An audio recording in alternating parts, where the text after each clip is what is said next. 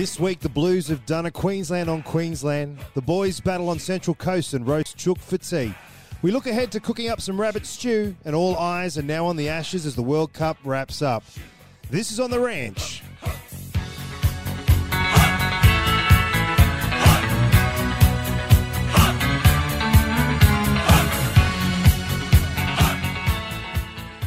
Welcome back, everybody. This is Mick in the captain's chair. I'm the captain now. The frog, you've taken over. Mutiny afoot. Rob's away on work assignment in a lovely little town called Winton and can't be with us tonight. I don't think he's there for work. I think he's just embarrassed that he picked New South Wales last week and then went the Roosters as well and got only 1 out of 2. He's fled town and... he says work. I'm calling junket. He does work for Main Road, so anything's possible.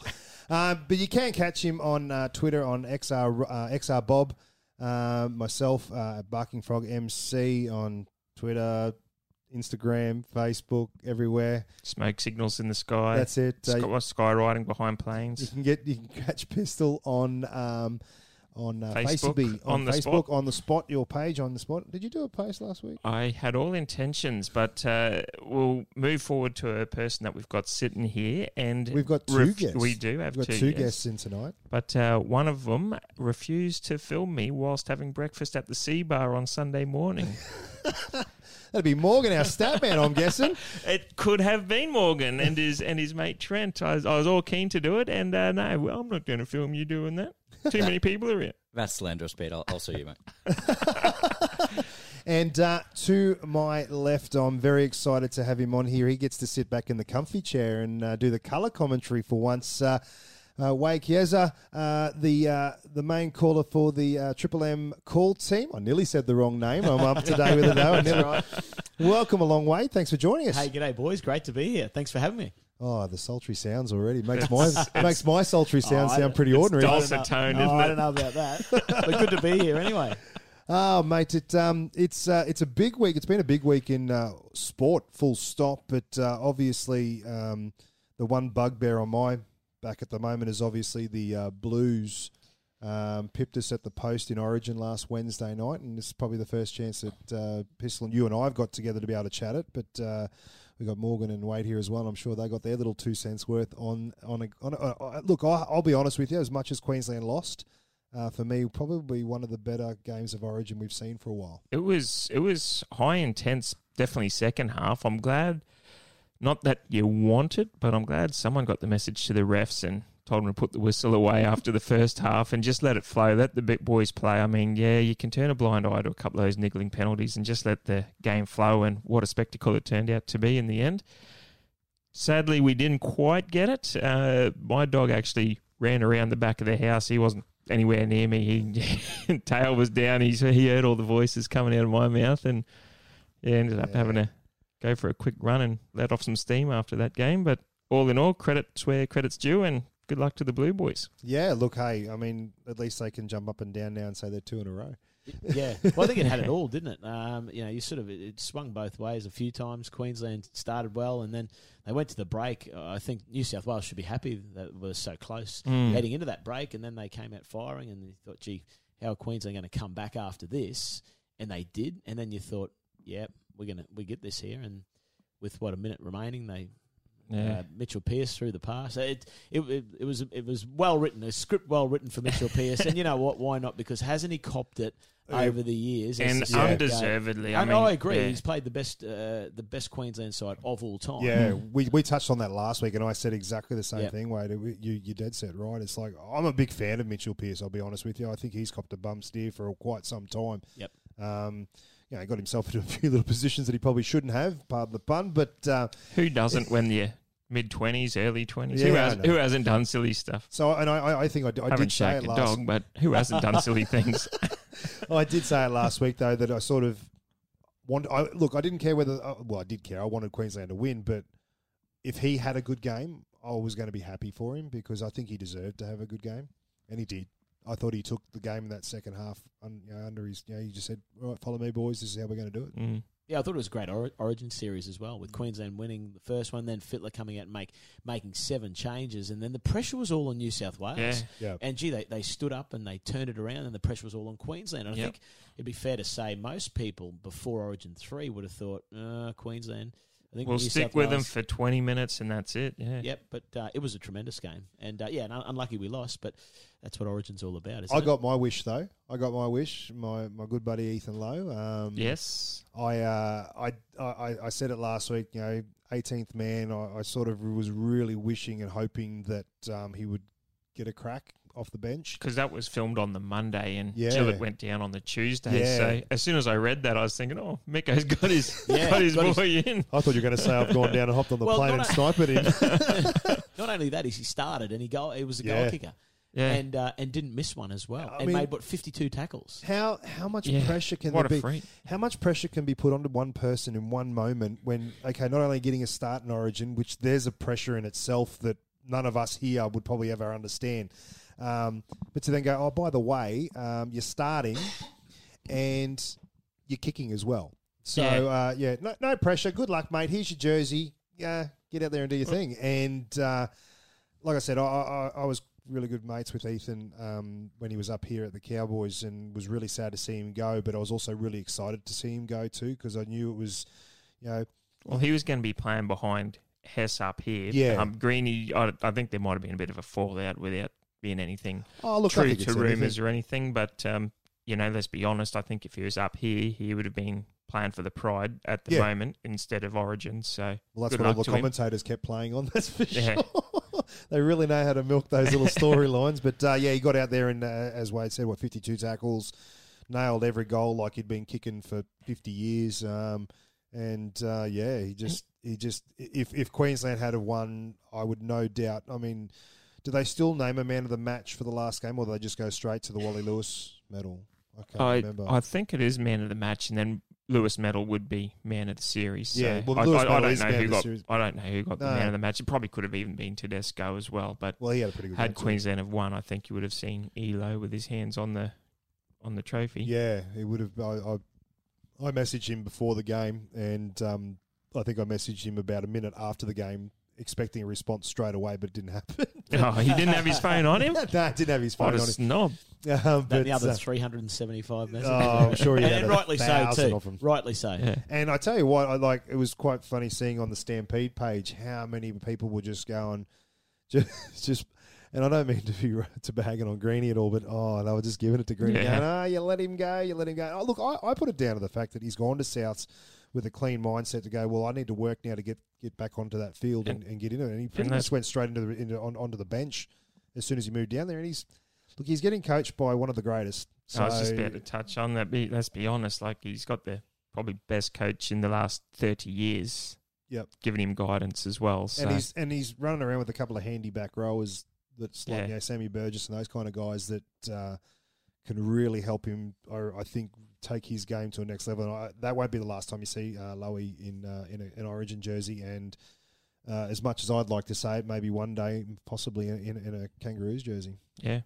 I think the potential's there for it if he keeps his head clean and just keeps and Kate keeps him in line. It'll be really good.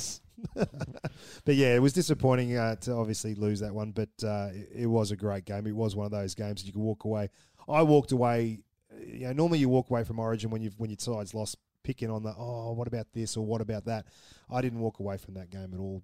I just went, hey, the boys, could have quite easily got pumped on that one. Lowy gets that charge down. Josh Maguire scores that first try to bring him back to 6, and then they score again. Papali goes straight through and scores that try, and it's game on. And Maguire's try, in my mind, is try every day of the week, but I just had this sick feeling. I really thought they were going to try that and say, he's extended the elbow, it's double movement.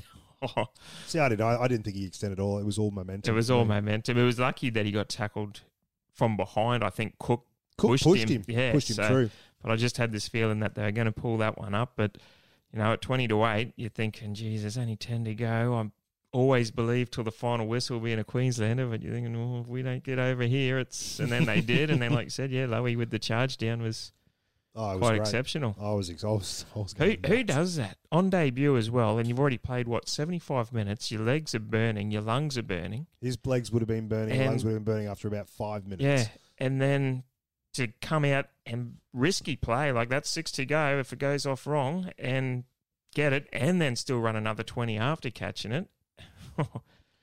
Well, the rest writes itself at That's 20 it. all, but. But sadly, the record books will state that New South Wales are the victors, and they are now 2 in a row. Oh, good luck to them. No, hey, got to give them a chance. Got to give the other kids a chance every once in a while. Otherwise, they won't want to keep coming and playing. Enough about that, though. Enough about that. Let's talk about the game on obviously from the remnants from that. Morgo tried to take on Moose's elbow and lost. Yeah, Yep. Pretty badly. Very badly. That was sickening sights. Yeah. Twitching on the Worrying, ground. wasn't Yeah, it? You know, second concussion in only a matter of weeks. and what did I say last week? yeah, Like it was when we were talking with Georgie last week about the HIA and that kind of stuff, and he was explaining to us how the Super League has brought in the new rule now. If you've been HIA X amount of times, they won't renew your contract. Yeah. They won't register you again. And I raised the issue that Morgo is becoming a little bit more susceptible to those head knocks now. I mean, he knows how to find them too. Like I touched on that 17 season. I think the last 6 games of that season where I think we lost all of them bar one. Yep. I don't think he finished a game in any of them. I could be wrong. Morgan's usually our stat man here. he's just looking at you going, yeah, I think you're right. Yeah, but that's telling in times. doubt, Like he does know how to get knocked in the head, and you know they've come out saying headgear that won't protect it. It's your brain rattling inside your head. But I don't know. I think a bit of foam around my head would be a lot more better than nothing. It'd probably make you look better too, just quietly. But That's a lie. You definitely only have so many head knocks in you, though, because yeah. once you've had a couple, you lose the ability to actually take them in future. Without dipping back too much, and I'm sure everyone out there, if you're a new listener, you can go back and listen to some of the old episodes, especially last week's episode with Georgie, and Georgie really touched on it, that the more and more you get, the more and more easier it becomes to get them. And not only that, they're coming out now with all this evidence and studies and the, brain disease and things like that they're starting to find out. So a worrying sign, and I think you're right, the NRL probably will eventually go down that path. Yeah. If you've had a certain amount, you have to get in certain tests to enable your contract to be, I guess, registered or renewed. I guess it comes down to an insurance thing as well. I would assume. I don't know how the league on that side of the world works when it comes to insurances, whether it's the club's responsibility or whether it's the league's responsibility or however it works.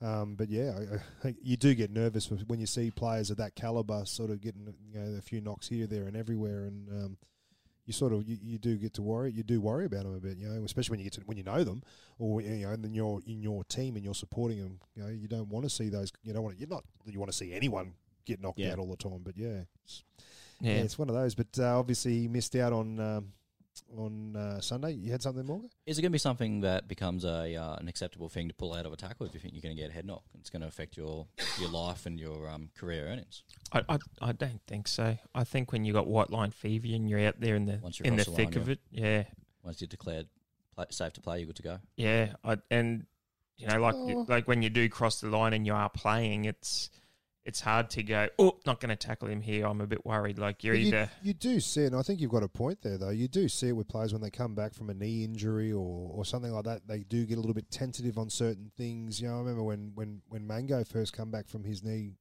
reconstruction, he was a bit tentative to step off that leg. I remember talking to him about it, and he said, just not quite mentally right. Yeah, and I don't know if it was the 15 or 16 season, but everyone was giving Tamo a massive rubbing. Like, why isn't he? He's backing into the line. He isn't attacking the line or breaking the line as well. And everyone was up him. And well, mate, he's had neck surgery. Like, geez, if I've had a neck surgery and I'm getting tackled by 120 kilo prop row forwards, of course, you're going to be tentative. So it's that psychological edge, but.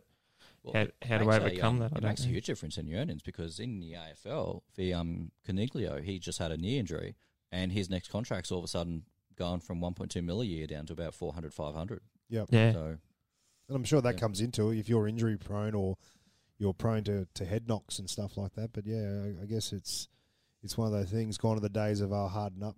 Yeah. Get back in there. Here's the magic sponge. Get Tape back you in up there and back in.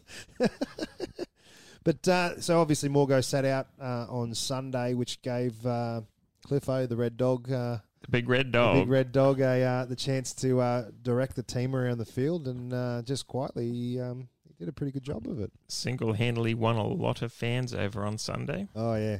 Well, Wade, you got to call it, Yeah. so I mean, for you, I mean, you would have got to see a lot more than I guess the most, because you're looking for a lot of that kind of stuff. But did he looked like he was when he was playing last year? Those couple of games he had last year, where everyone was just going, "Oh, he's the next big thing." Yeah, and I think what we have to remember he's still young. Yep. And he, only a couple of years ago he was playing under 20s and he was dominating there, and then even in Queensland Cup he was dominating as well. And only made his debut last year, and it has taken every opportunity when it's been given to him. And I think sometimes we can unfairly put a lot of pressure on a guy that young. But I think he's just been doing his thing, and then on Sunday he stepped up and actually took control, and he looked confident. Yep. I think that's the one thing I noticed, that he looked confident. His involvement in the game, he got involved early on. He's got a massive boot on him. Like he can kick. He kicked us out of trouble there a couple of times. Yeah. And he put a fair bit of pressure on the back with Joseph Manu, the fullback. So I think he had a tremendous game. It was great to see. And the field goals, that one he attempted, he was having a crack 35-40 out. You know what I mean? And that's a big thing, that if you get into that zone and you've got someone who can whack it. The one that eventually won it for him, it was ugly, but it got the point. Yeah, I only saw the footage of the kick the other day on Facey. I didn't realise that he hit the post.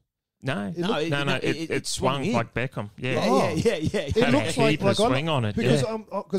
I sadly didn't get to listen to your call, because where I was I couldn't get the Triple M call, but I was listening to Grandstand, and they said it was an ugly kick, but then when I saw the footage on Facey, it was like it literally looked like it was curling out, and it looked like it hit the post and then spat back that way. Yeah. Well, he had 3 attempts, and it was held and wind too down there. Gosford wasn't always it? does Yeah. though. Gosford always does. You got that open end on the sea, on the ocean there, and it blows straight in. Was that the way? But he was kicked. No. I can't recall which way he They was said kicking into it. on the radio. They said that it they had the swung wind at their in. back. That one on that second half, they had the wind at their back, but it dropped down a little bit. But if you're running towards the ocean, it's open at that end. So Yeah, similar, that's the end he Gosford's was a kicking similar to. setup. For those that haven't seen Gosford or didn't get to watch the game, it's very similar setup in the sense of it's like a horseshoe of Grandstand, sort of like what New Stadium is going to be like here.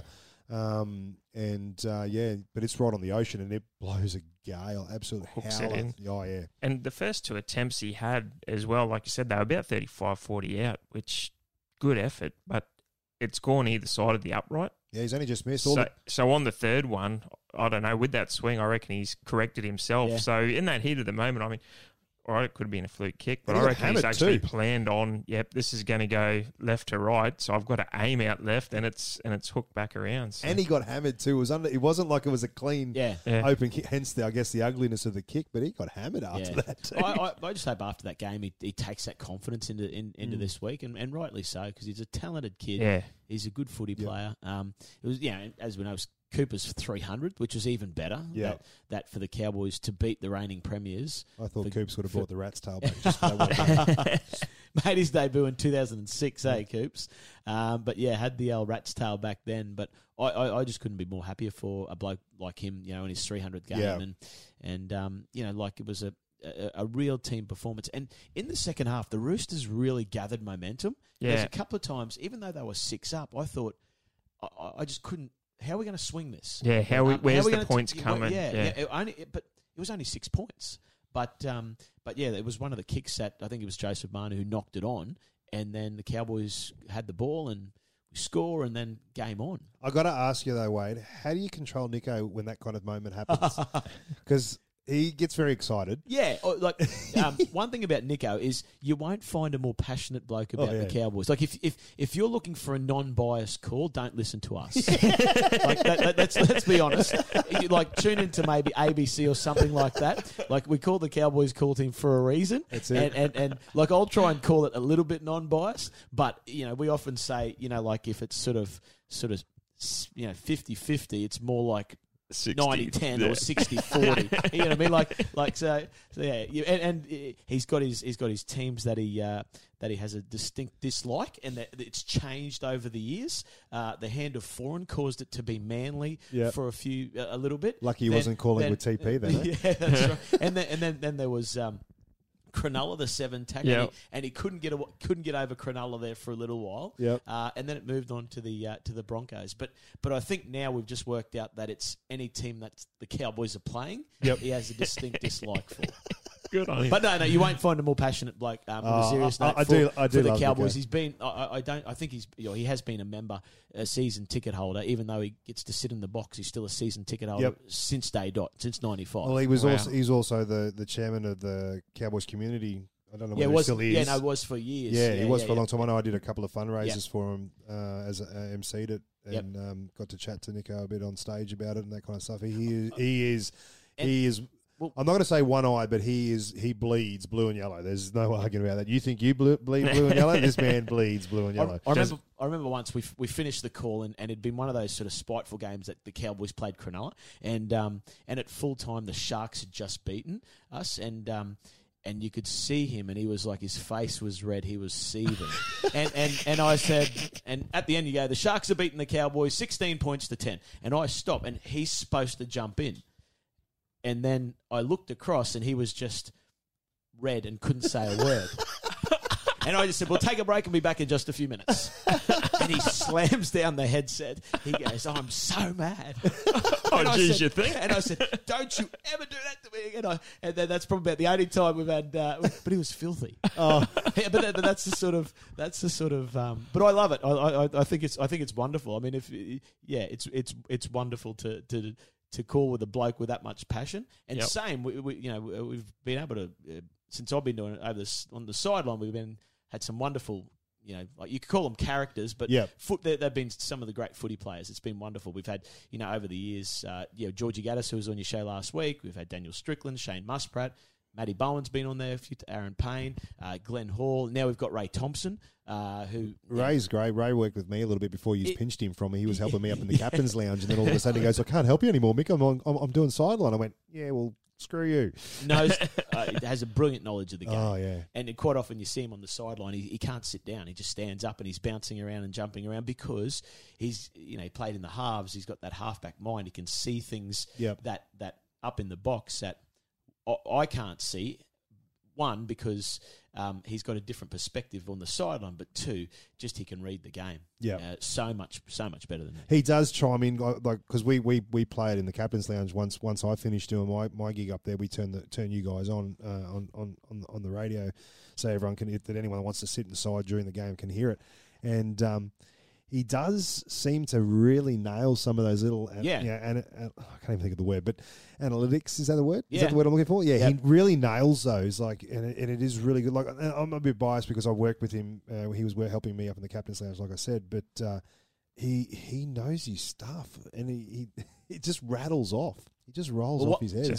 One of us three has to know this stuff, so that's good. But no, he's terrific to work with, and this is his second year, and he's just picked it up brilliantly, and and a great guy as well. As you know, working with him, just one of the good guys. He is. He's a genuine bloke, and he always says he's happy to say hello to everybody and anybody. It's like, I stirred him up the last game I was there and asked him for his autograph, and he just looked at me. But it was one of those things. Hey, you're famous now. You're on the radio. You made it. You might have to get him on the show one week. He'd be a wonderful guest. Him and Nico get on really well. I was at the club there a couple of weeks ago, and there'd been the few buys, and he hadn't seen Nico. And he goes, "You know what? I really miss him. I'm looking forward to seeing him." And that's because there's about 30-something years difference between the two blokes, but they get on really good, and they're good guys, both of them. So for you, like as you said, you're very cowboy aligned with your calls and that kind of stuff. But how hard is it for you? Obviously, when you go into these games, to what's your build up to a game for you? I mean, while we're talking about calling and that kind of stuff, for you obviously every week, you've got to sit there and prep and that kind of stuff. What's your week sort of entail going into a game? Yeah, I think you just try and during the week, just try and follow the stories of what's happening during the week. You make sure you know what who's in and out of the side, and then as the game gets closer, if the Cowboys, say for example, they're playing the Rabbitohs this weekend, you might watch the Rabbitohs who they played last week, because what's really important is, and over the years it becomes easier because, you have to learn the numbers in terms of the names, but if you can pick them by sight, and some players have a very distinct run or features, facial structure, whatever, it becomes so much easier. So you see the Cowboys play every week, so that's easy. You don't need numbers there. But then for those teams, and the teams that sometimes the Cowboys play 3 times a year, where the Broncos or Storm or Cronulla, they just become easier and easier because you don't have to really memorise the numbers, if that makes sense. I guess it's probably also easy for the fact that Brisbane are always on television on a Friday night too. So But like if you ding ding, and then you research some of the stats, not like in depth, but it's always good to know. The more stats you sort of know, and it comes from probably when I first started. I wasn't doing the play-by-play call. I was doing the sort of the co-calling, which technically I should have played NRL to do. That's what tradition. So what I did is I made sure I just learned stats like it was going out of fashion, because any comment I made about a player, I would always try and back it up by a stat. And I just find if you know that, you're able to ad lib a little bit more easier, if that makes sense. No, definitely. So, it does to me. And it becomes a bit more comfortable and a bit more flowing. And then you learn these little tricks that you pick up, that if you see a player and you go, who the hell is that? For whatever reason, you can sort of add a bit of, the Rabbitohs making good ground here, and Matt Scott, good tackle there, and that was a good run by George Burgess. You know what I mean? Yep. But when you finally realise who it is. Yep. So you learn the little tricks to fill. Well, a little bit. So, so you don't go, who the bloody hell is that? All right. Do you ever get keen to just throw out a few things like a Ray Warren at all, like that? Have you ever been called, crunching tackle? Oh, not like him, but you do sometimes listen back and you're like, where did that come from? Yeah. You know what I mean? Like you just, I don't know what it is, but you get it you just get in the moment and you get excited, and then it just comes out. And I think the key thing is, and I think with any caller, is that you hear different callers and everyone's got their own style, and I think that's the thing. You need to have your own unique style and just be yourself. Like you can listen to different callers and go, I like how they do that, but you should never try, in my mind, to try and imitate them, if that makes sense. So I think if the more authentic and real you can be when you're doing anything, the more I think engaging it becomes. Yeah, I always liked Ray Hadley, how he always called the back road the wing 3/4. Yeah. Out of Katoni Stags, the wing 3/4 there for Brisbane. Yeah, that's right. That he commentates a rugby league game like he's horse racing. It's unbelievable. But that's I think that's the thing, and you saw it there, is that radio and TV commentating is completely different. Yeah, because he different. didn't cry. Like I didn't mind listening to Ray Hadley when he was on 2GB, I think it was, or 2UE, whichever one he was on. But when he started doing some calling for Channel 9, I really started to dislike his calling, because it's like he was still calling as if he was on the radio. Two very distinct styles. Yeah. Because that's the thing. People watching TV, you've got the images there. Yeah. You don't have to say they're 10 in from touch, 40 metres out at all, because we know that. And we know sort of who's running, or you. So you probably.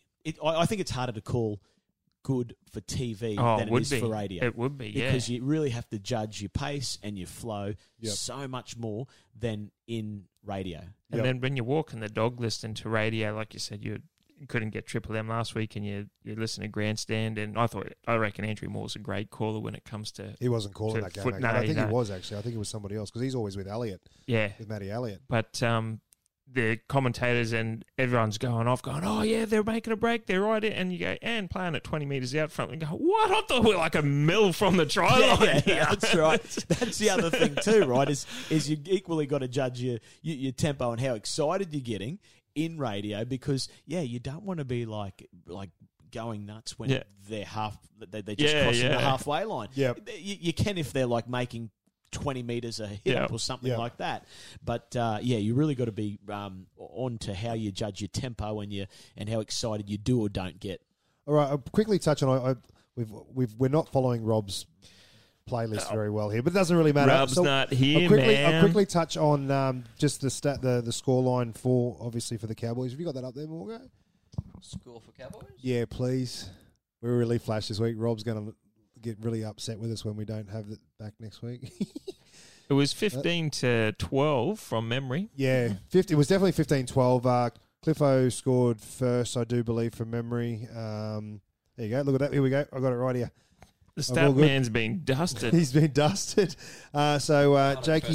Jakey Clifford scored 14 minutes in. Oh, look at that. It's on the big screen now. I can read that. I don't have my glasses. Then Johnny Asiata, the head chef, scored in the 68th minute. What a try by the chef. Yeah. Kahu kicked one. Jake kicked one penalty goal to Jake. And obviously that fantastic field goal at the end. It's not often you see in the field goal column, except for probably Brisbane Warriors on Saturday. Yeah, 0 one from 3. 1 from 3 and 0 from 3 attempts. Like it's usually, you don't often see that. And and so it was 6-0 at half time. So the boys were, it was a tough game for them from what I could gather. I mean, obviously not being able to watch it, but from hearing it, it definitely was. Jake Friend making welcome back. Welcome back. Handy play to come off the bench. Not the worst.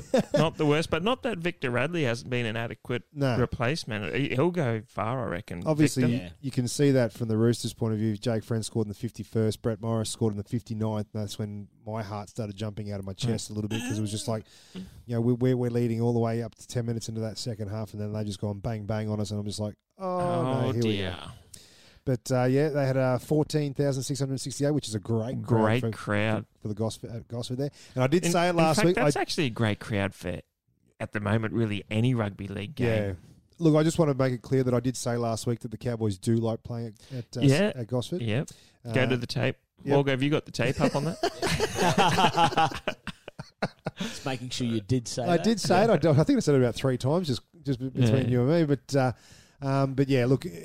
It was a great game of footy overall. I think from anyone that's that watched State of Origin then watched the Cowboys game, even though the Maroons lost, 2 good games of footy. If they were your teams to follow, I mean, I think the whole weekend was pretty good weekend. Like the Warriors Broncos. Now, can I touch on that? I was going to touch on it a little bit later because I want to talk about how games are finished. Yeah, right. All right. I do want to talk about that, obviously, with the cricket and the tennis and all that kind of stuff. It seems to be the hot topic at the moment across all media, so I will touch on that very shortly. But before I jump into that, obviously, we'll wrap up that on that game. But the boys overall, I guess, everyone's thoughts on that, it was a gritty win. Much needed. And we did say that it was a game that was definitely needed, I think, to get that momentum going for that, to bring it home, for, to try and... Well, we're only just out of the 8 now. Yeah. We're basically, I think it's one win out of the 8. Is that right? Yep. Their 8th is on 18, and we're sitting there on 16. And look at Penrith now. Georgie, as he touched on last week, you just get a team like the Cowboys string a little 3-4 game winning streak together, really puts us in the mix. Now, look at Penrith. They were sitting 15th 6 weeks ago. Yeah. They're now 8th. So it just goes to show that you just show up. Doesn't matter who you're playing ahead. You look at the run coming in for over the next 5 weeks or so, and they're all top 8 teams. And how are we going to get a win that? Well, how do you win the comp if you're not going to play top 8 teams anyway? That's it. You got to play them at some stage and take a few scalps while you're doing it. Finish somewhere. I don't think top 4 is doable for us, but anywhere from 5th downwards, 5th to 8th, and it's fair game. Yeah. Well, look, I mean, it's really starting to tighten up a lot on the table too. I mean, you look at those points. I mean, obviously Melbourne's sort of starting to streak away a little bit, but when don't they at this time of the year? But then it starts to bunch up pretty quickly in that middle section there. I mean, your top 2, top 3, 4, I guess. Even then, they're still not that far apart, really. When you look at it, like I said, Melbourne's really streaked away. They're 3 wins ahead of South, but you get into that. Newcastle. Penrith are on 18 points. Then then there's 3 teams on 16 points. Cronulla, ourselves, and West Tigers. New Zealand and Brisbane are on 15. St. George are on 14. Canterbury on 12. And Gold Coast are on 10. So technically, Gold Coast are in last place. Look, the way they're playing at the moment, I don't think it's going to make it. They're still mathematical. They're only 4 wins. They're only 4 wins from the 8. I mean, it's a really, really tight run. The thing that scares me with the Cowboys, they're sitting in 10th though. is the neg 57 in points differential. Yeah. Obviously, 2 points is critical. You got to win first, but I think the boys now need to go right. Oh well, yep, we've won. Say come out against South this week, and you, for whatever reason, there's an anomaly, and they're 24-0 up. Don't take your foot off the throat. You got to win by 50. Would that have been why they took the penalty right at the end of the game? Maybe bit of extra points. Because maybe I don't know what was going through your head, Wade, when you're calling the game, but I'm sitting there going, why? Tap it and kick it out. Take the tap and yeah. Because all I could think was, I was thinking, don't hit the upright. Yeah. Roosters are going to streak away. Latrell's going to take it off the upright or crossbar, or it doesn't go dead, and they run the field, and Cowboys lose unlosable. Did anyone do a Ray Price and turn around and face the goal and do the praying mantis, waiting for the ball to come off the crossbar or anything like that? I didn't see it, but yeah, I certainly thought when they pointed towards the uprights to take the 2, I'm like, please boot the hell out of this, I would have preferred to take the tackle. But anyway, they got the 2 extra points and got away with a good win. Did you see the size of the replay screen at the other end? Huge. The ball almost went over it. He did not miss. He got a fair piece of it. Fair boot on him too. Oh, but hey, look, just quickly, got the postman's goat. Bit of feedback. Jaron Davey, he said he's loving, the JD. he's loving the listen at the moment, and he's a massive fan. He is. I'm guessing he's he obviously one of our subscribers. He And I will is. say to everyone out there that does listen to us, make sure you subscribe. Then it automatically uploads onto your phone. Jaron actually, I work with his. They're not married, but I'll say wife Vanessa. And She's still the one that pulls the strings. Is that what you're saying? No. They're a good couple, good kids. Jaron was listening to us last Tuesday or something. He sent me a text going, "This is a really good listen, really great. Can't believe it. It's good listening." Get to work the next day. Vanessa is just into me. Don't you ever tag him in that again. I don't need to listen to your voice while I'm going to bed and blah, blah, blah, blah, blah. But no, he's quite a fan of the On the Ranch. Kate Corner, she once again said a great listen. Now, for those who know, Kate's helped out Pistol a couple of times on the spot. She also wrote a good little story on the Cowboys webpage about the boys laying the grass. Yeah, Adrian Vowles was on. Yeah, and she wrote that story, so it was a good little read. That one actually reminded I remember sliding down the hill, probably where Vowsey laid that grass, and I remember having to wrap myself in my big Cowboys flag from that game to walk back to the car because my clothes were covered in mud. Just covered. Yep. Kate's also on a bit of a netball post. She's a massive netball fan, and yep. She's got a netball podcast as well, as she. There's a podcast that she's on with that. So if you're checking it out, get on the netball pod, and it wraps up and previews all the World Cup games. So Australia's playing the finals and everything. They're scheduling and all that. They're on, I think it's 9 Gem or something like that. So yeah, hopefully the Diamonds. They are the Diamonds, aren't they, in the netball team? Pretty sure they're the Diamonds. I don't watch enough. I should watch enough netball, but I don't. Hopefully they can bring home the World Cup. Yeah, because the rest of us haven't. Other things haven't, which we'll touch on a little bit later. But yeah, look, it was definitely. How'd you go on your tips this week from last week? I can discuss that at tipping time. Okay, all right. I just wanted to let you know because I got 6. It wasn't good, but the tab paid out. Yeah, I went all right. I got 6, and that includes the Broncos Warriors game. ESPN was nice and went halvesies and gave everyone the point, which was nice of them because they don't give you the obviously they don't give you the draw options. So I guess we'll talk about that a little bit later on as well. Let's talk about the game coming up this Saturday night. What round are we up to? Round 18. 18. And taking on the Rabbitohs here at 1300 Smiles Stadium, which means I've got work. Yeah, what are you doing? You Captain's Lounge? Captain's Lounge, yeah. I'll be there. Wadey, you'll be floating around? Yeah, we'll be. You'll be there early this week too, aren't you? You doing the touch footy again? Touch footy, yeah. Yep. Don't forget to give On the Ranch a bit of a plug while you're out there as well. Yeah, nice. Yeah, we can do that. I don't think the sponsors or anyone will have any dramas by I know your boss. It's all about cash for comment. No problems at all. And don't worry about it. Nico loves a shout out. I'm sure. Yeah, he loves a shout out. So we will. He'll give probably a be shout dirty out. that we didn't invite him on. Mate. I'm sure you'd be more than happy to come on. We'd be able to get at a later date. We'd be able to get 4 episodes out of that one. Oh, imagine, We can use imagine that- if we keep getting the guests back, like just one night only. Get Nico, Wade, Georgie, Morgan. Just a room full. I don't know. We'll have to probably build a bigger Call room. the on the ranch all stars. There is. Got a new studio. Don't worry, there is things in the works about stuff like that, but I'll talk to you about that a little bit later on. We're going to need a bigger boat. I like it. But obviously, we're taking on the Rabbitohs.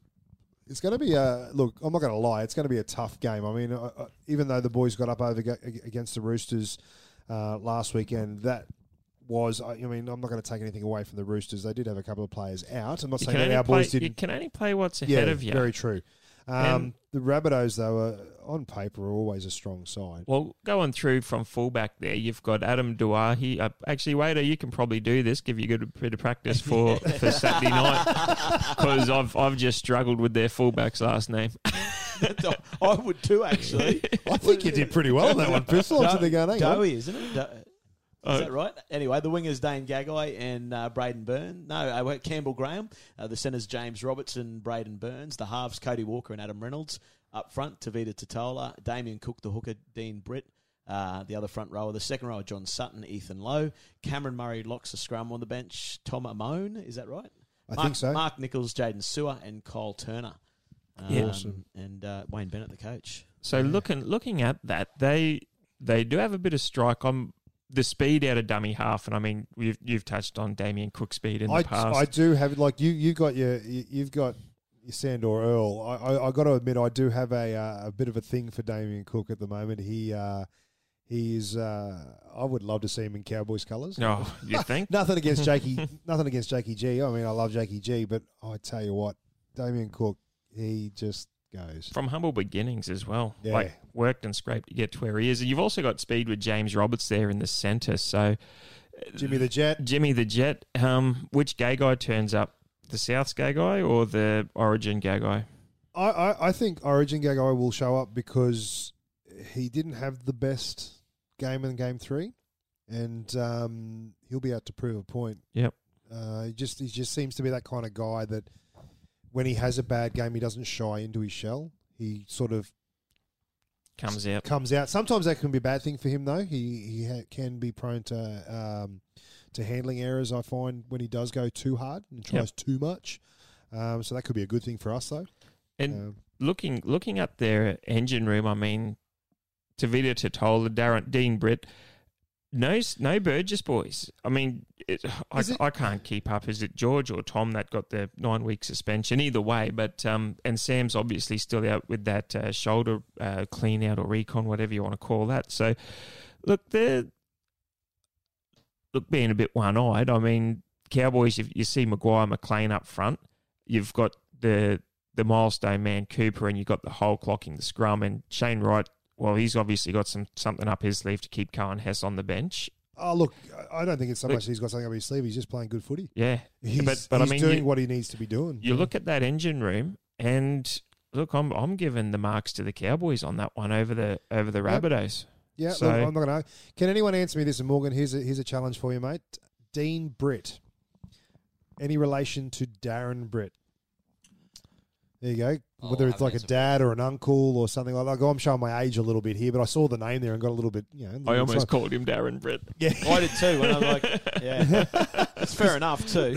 Dean, Darren, same, isn't it? I'm curious to know. Well, look, I think age-wise, it probably wouldn't be surprised if it's a son or you could picked be it. Son of Darren Britt. There you go. Oh, there you go. There you go. See how easy it is when Morgan's actually in the studio for the night? You don't we keep asking him, but he never responds to us. He texts me these random ones during the week. So I listen to it on Thursday. I'll get this thing on a Friday or a Saturday. Blah, blah, blah. I go, what the? Oh, that's right. He's listening. That's that fact. Late never Pete. Some fact finding. You're starting to see that now, obviously, at that stage. It's at that stage now where you're starting to see, like, I mean, obviously, I grew up watching footy in the 80s and obviously on from there, but you're starting to see a lot of these names. The father-sons, the Pierces, the Clearys. Absolutely. Yeah, obviously, I mean, like even Gary Freeman's young fellas playing for the Blackhawks now and that kind of stuff. So, I mean, I still give Gary a bit of bit of a hard time about it because his son's a dead set The ranger. wizard. He's a ranger. So Not that that's a problem. no, I'm not complaining about his. He's really, really good little good hooker. So plays in those kind of posies and that. So I get excited about seeing those names starting to pop up again. It's at that time, where they're starting to come through. I mean, even Sirenen in there on the reserves, Bailey Sirenen. I'm curious to know. Yep.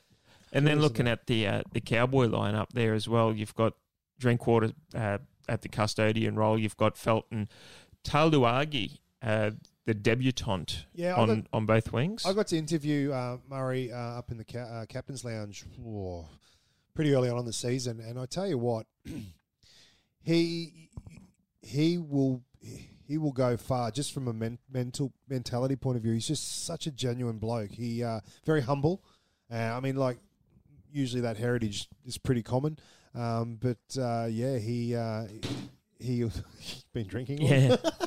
But I'm really happy to see him in there. He's a big boy. Yeah. He's tall. Like I didn't do a lot of research before he came into my, because I found out literally about half an hour before he came up that I had him for the night up there, and I picked him for a second row. Yeah, right. I seriously picked him for a second row because he's tall. Well, very tall. Bit of height and speed then, and he comes in because of the injured JK Geordie. He's out with a fractured eye socket, so Bowen shifts into the centres alongside Opacek, and then the halves is the head chef Asiata and Clifford. So Clifford up against Reynolds. I mean, 2 big games in 2 weeks. He took down Cronk last week, and I reckon he's got it over Reynolds. I think you'll see the start of the rise of Jake. It'll take a season or two, and you got to be patient with that. I mean, he's got the biggest shoes in rugby league history to fill, as far as I'm concerned. I mean, I know you had the King and a few others, and Joey Johns and whatnot, and Knights never really recovered after Joey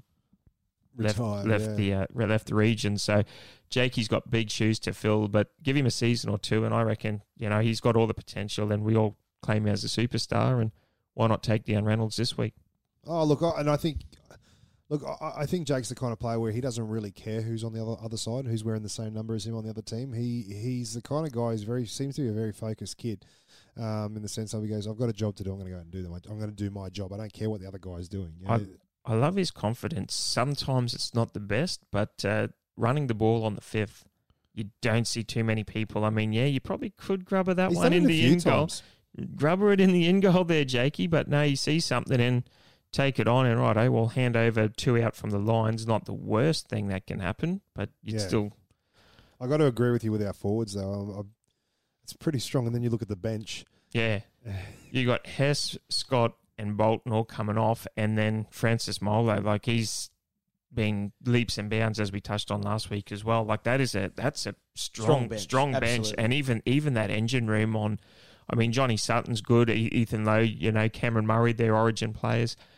But looking at that, Maguire and McLean locking, in the up front, and then you've got Scotty and Molo coming off the bench. That's going to be Now, everyone says that we're not going to do much, and the Rabbitohs are going to have us this week. But, geez, on paper, this is shaping up to be a slobber knocker. I've got to ask you the question here, Wade. You can see it there. Morgo's named at number 18 in the reserves.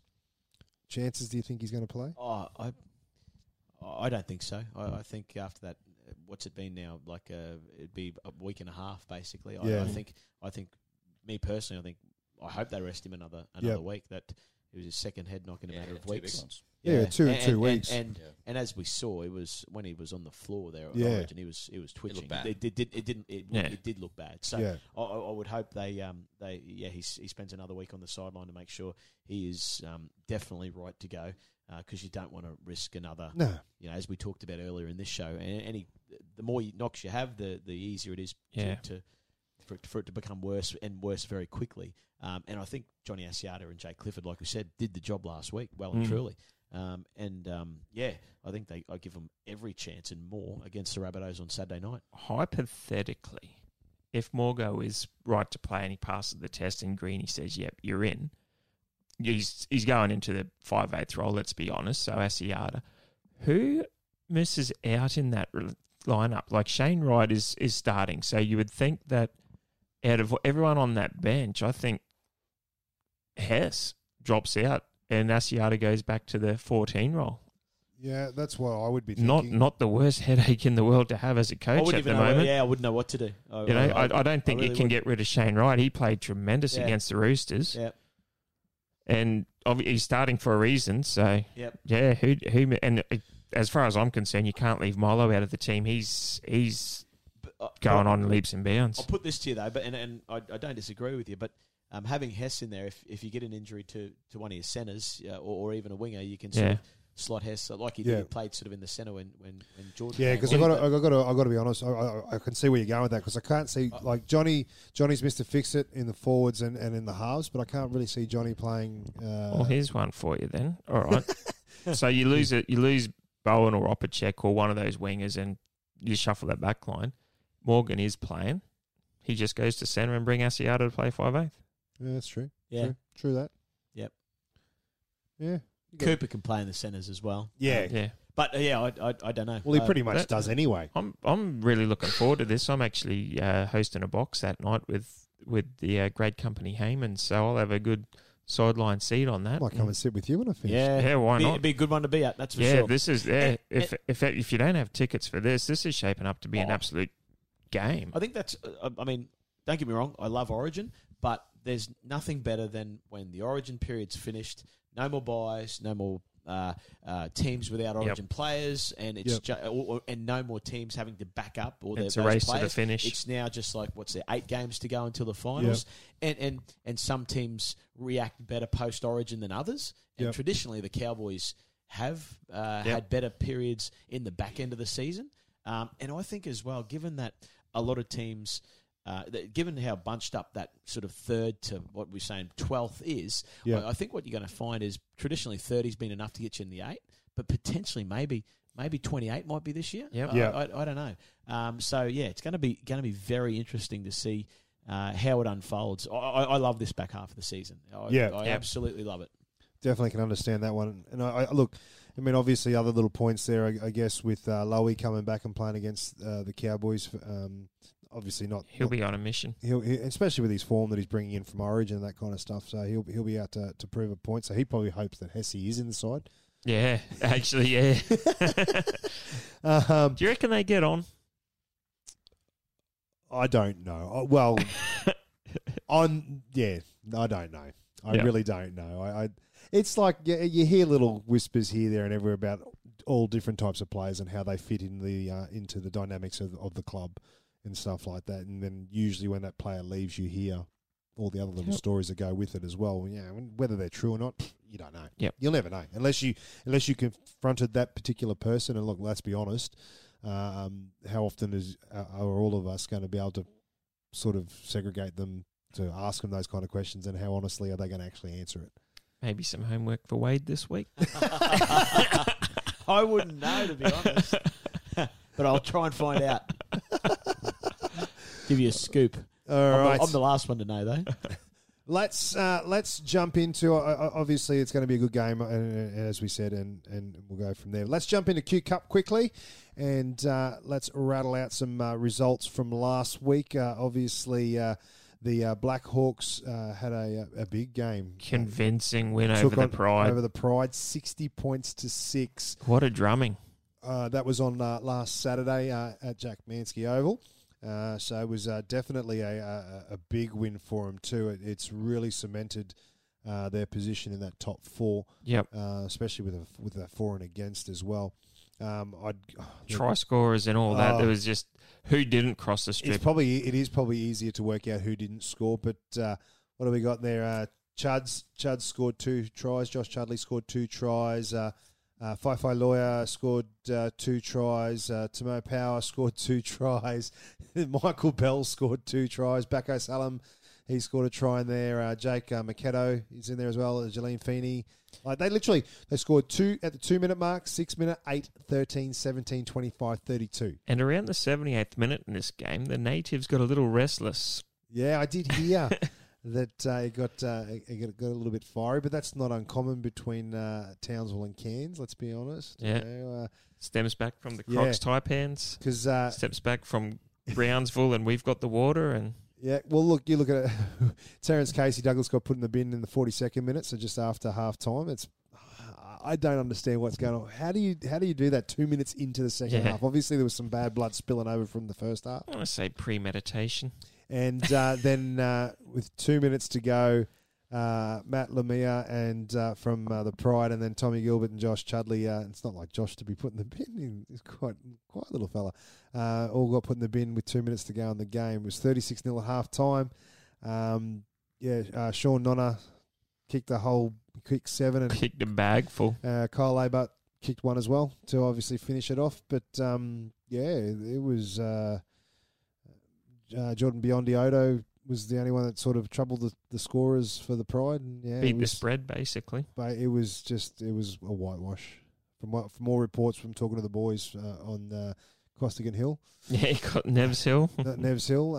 They said it was just it was a thing. And then the other Cowboys feeder side, the Cutters, took on the Capras, 28-24 to the Cutters at Marley Brown Oval. I've played at Marley Brown Oval. Yeah? Yeah.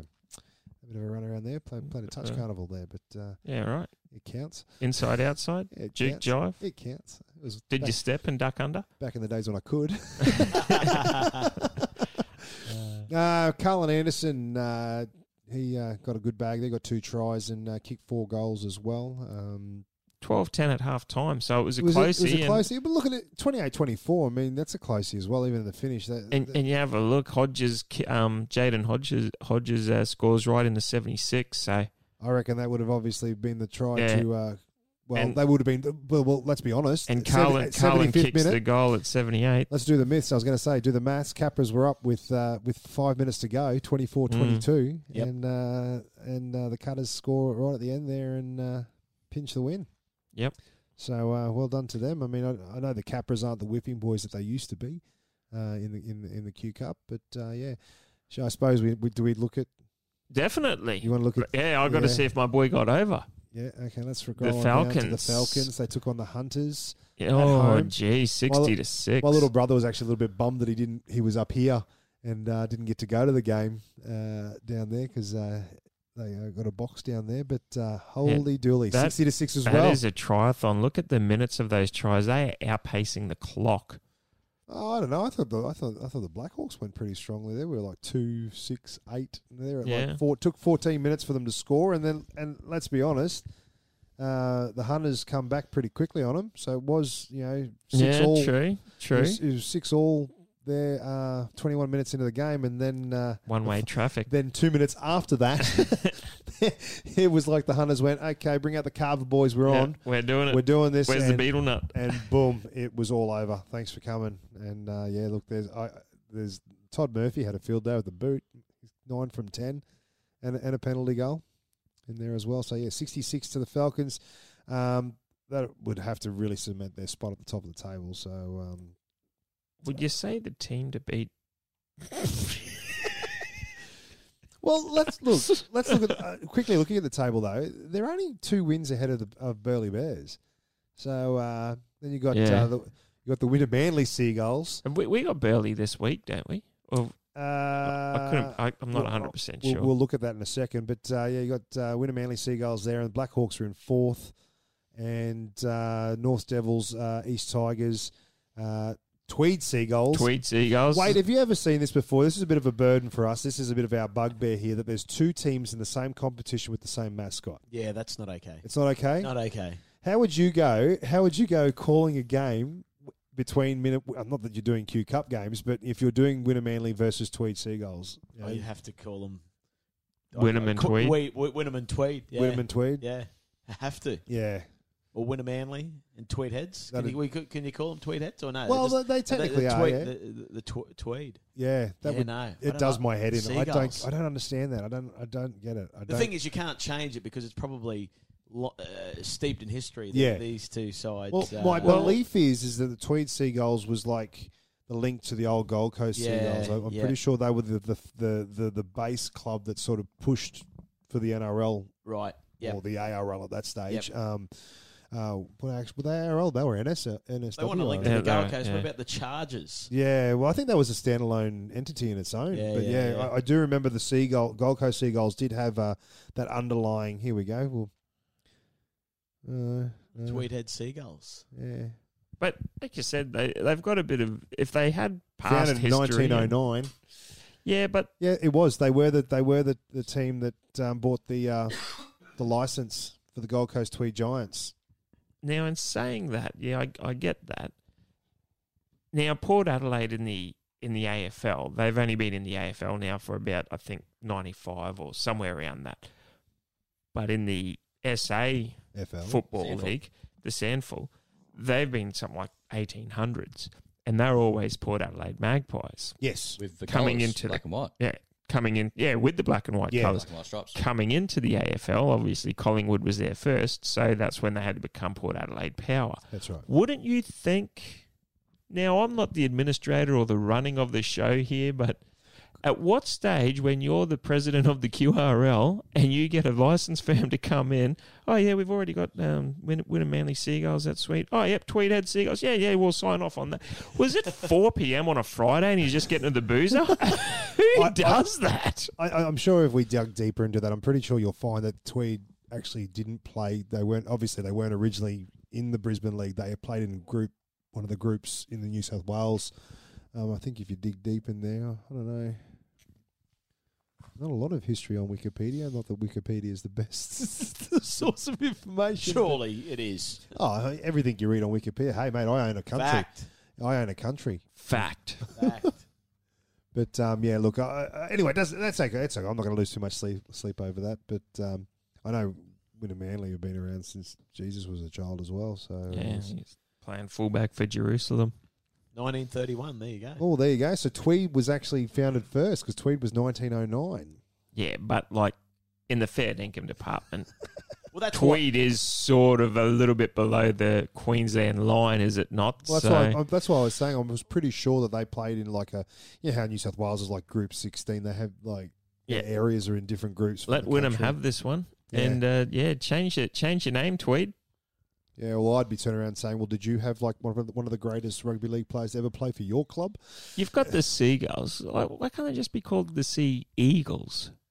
Like, you wouldn't have to change much. It's like one letter.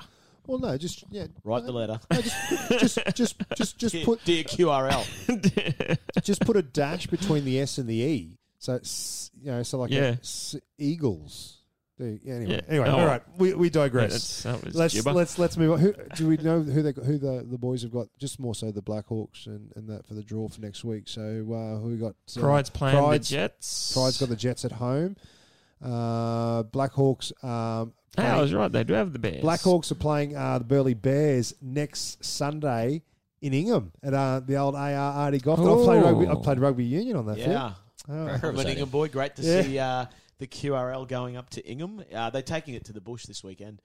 So the Seagulls there you can see in Cloncurry. It's wonderful initiative, and they'll pack the ground out there in Ingham on Sunday afternoon. Yeah, they are too. So yeah, Pride's look at playing that. at Thursday Island. Hunters and Tigers, Apis Oval. I imagine that's up in PNG or somewhere. we're back. The Seagulls are playing at Ilfracombe. Ilfracombe, Matt Scott's Scott's, yeah. town, yeah.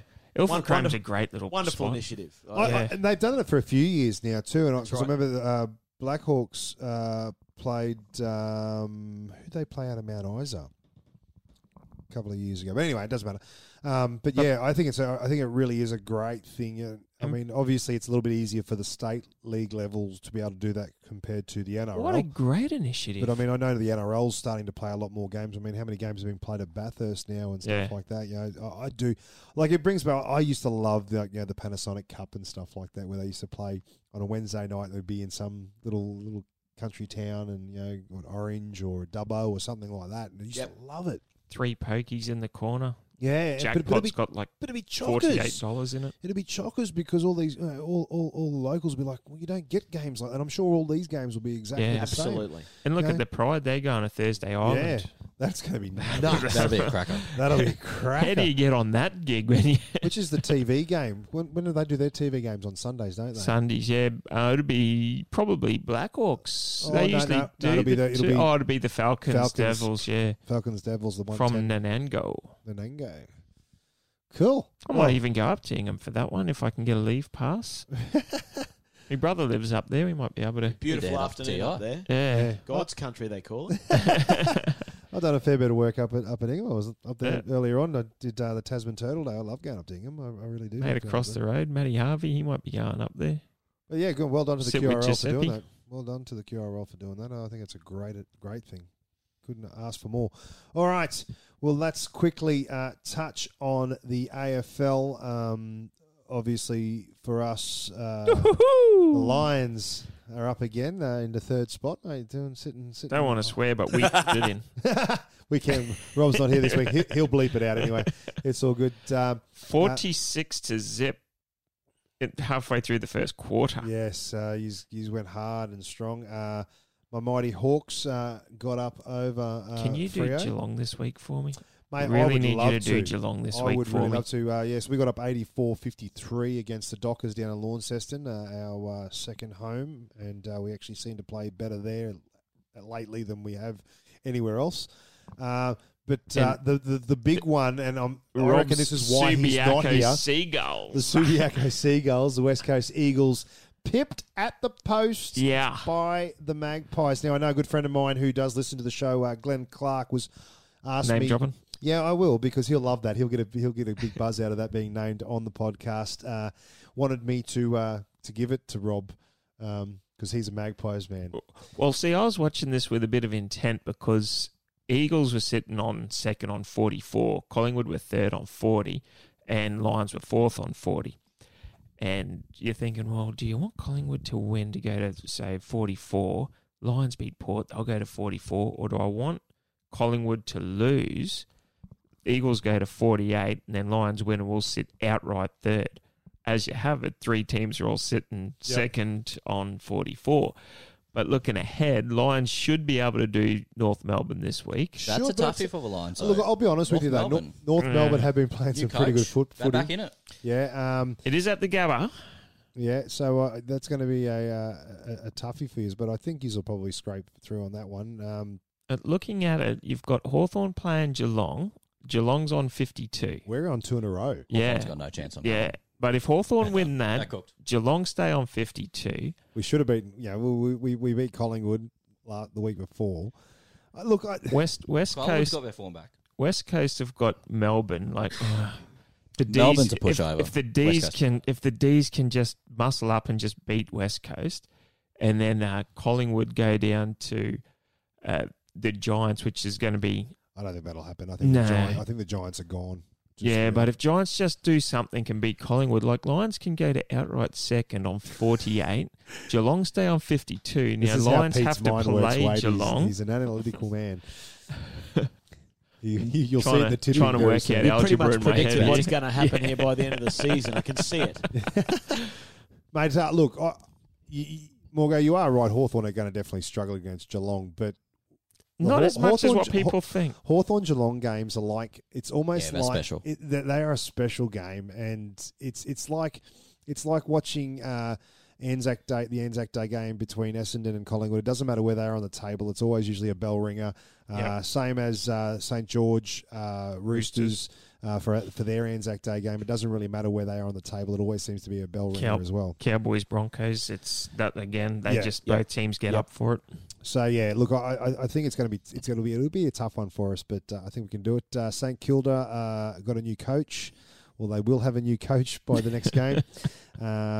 He jumped before he was pushed. What credentials do you need to be a coach? Because there's a few gigs coming up around that. Like, I mean, I think you can manage it and just go, "Hey, this is what." Do you reckon I could coach? Like maybe Titans gig or something. You could do Titans. You never know. That's actually an interesting one on the Titans on that one though. With obviously with them sacking their coach, and there's whispers that they're saying the assistant coaches, but I wonder how much Mel will step in there, being being the boss man. Well, they're saying it's going to be the assistant coach with Mel guiding them for the rest of the season. So But look, I hope they get an established first grade coach because it's. I think it's such a big call, this next coaching appointment for the Gold Coast, because they have struggled, not only on the field, but even to just establish that supportive fan base on the Gold Coast. Does it ask the question though? I mean, like let's be honest here. They've had some pretty handy coaches. Well, they've only had three. They've only had three. But they've had Cartwright, King, and now Brennan. Yeah, I mean, look at the Rabbitohs in the last 4 years. They've gone through Maguire, Seabold, and Bennett. Different fan base, though. I mean, like you look at that. I mean, but like I said, Cartwright, then King Henry. They're two very established coaches. They're both quite good in their own rights. Couldn't seem to get it right. Now, do you ask the question? Is it a money thing that they can't buy the team they want? No, I think it's the off-field. I think it's the board. Why are all these players signing for the club and then reneging on their signing and stuff like that? I mean, how many times has that happened to Gold Coast in the last, Well, here's one for you. If you're a coach, could you go cross-code? You hear of all players going cross-code. What's Eddie Jones doing? Or Billy Slater's could you get a... Yeah, well, Billy Slater's helping out St Kilda. That's probably... Well, I don't know. That could be why they're not going. I don't know. But, I mean, on that, though, I mean, is what's happening in a team like the Titans when they've had decent coaches but players keep sort of reneging on their word as such? I mean, Wade, you might be able to, I don't even know if you'd be able to touch on that, but I mean, it's an interesting point in the sense of is that are contracts worth jack anymore? Well, probably. I mean, clearly you've seen contracts where players have been moved on early, or players have requested to get out of those contracts. It's difficult, isn't it? Like, if you, do you want to force a player who's just signed to come to your club that he says, "No, look, I've had a second thought, I don't want to come." You probably do more harm than good if you have a player who doesn't want to be there in your club. And remember, the Gold Coast have had their issues. Remember, the NRL stepped in for a few years as well. They were on the brink after that massive centre of excellence. So there was all sorts of those issues that I don't think would have assisted as well. And don't discount the location of that stadium. That's one of the great things about when the Townsville North Queensland Stadium opens, smack bang in the city. That Gold Coast Stadium is an absolute nightmare to get to. And so I reckon that impacts their crowds. And saying that, they still get about averaging 10 to 12,000, which look, if you're the Rabbitohs or Roosters, you'd take every that. Week. Yeah, that's an absolutely fair call. But the Gold Coast have seemed to have had a number of cracks over the years. Like in terms of different sides, and we're talking about the Seagulls and the Chargers and whatnot over the years. But look, I hope they get an established coach who can draw the right players, and they're actually competitive in the competition. It'd be a big shame to see them go, because the NRL have said they're not going to step in again. Because they have no matter who has had the license for the Gold Coast area, they have always struggled there. Yeah. I mean, it doesn't matter who they've had, whether when they were the Giants, the Seagulls, the Chargers. It's always been a bit of a struggle. I guess it's one of those things is when your base, I mean, Gold Coast is a big area, but it's a tourist destination. Absolutely. And, but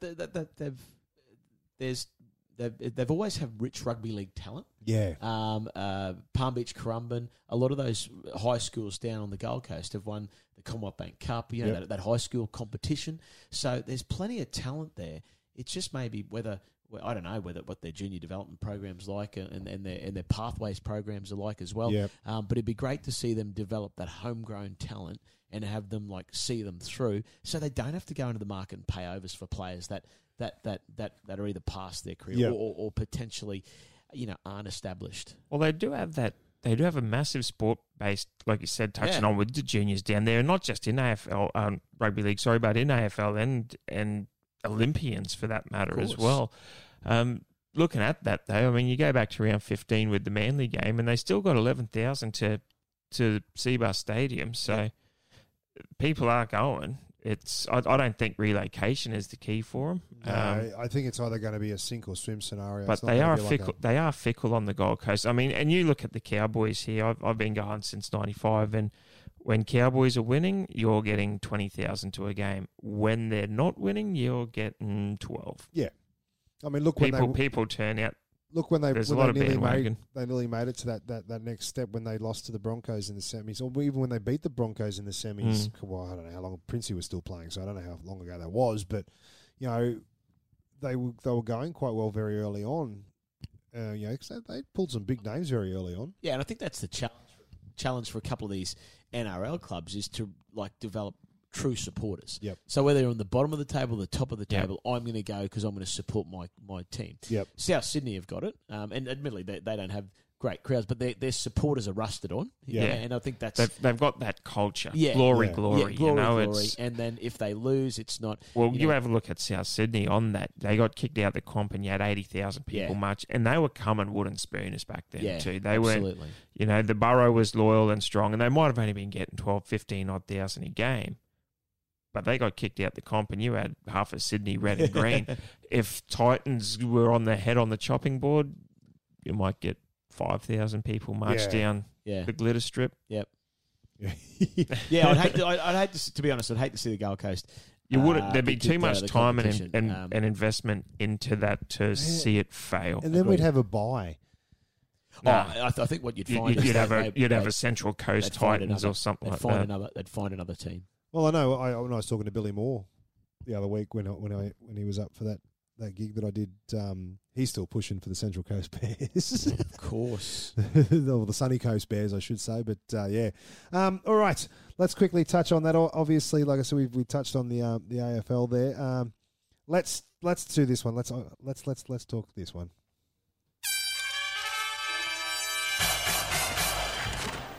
Cricket World Cup.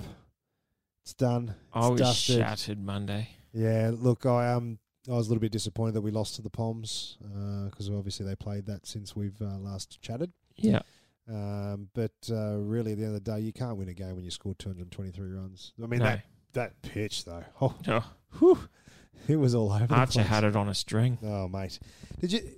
I don't know how true it is, but did you see the story about apparently he was putting out tweets? He put out tweets like a couple of years ago that was like Nostradamus style stuff. Oh, really? Yeah, apparently. I don't know how true it is, but I read it somewhere, but and someone was talking about it, that he was literally putting out posts like to the T, like, bad, what were you thinking there, Maxwell, and this and that and everything else, and have a look.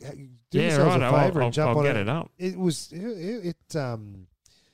I read the story. I think I read it on Yahoo News, which I mean obviously is not the most reliable news source, but it was it was I don't know. It's just I'm sure it would, if you put in the Archer, maybe World Cup Archer Twitter.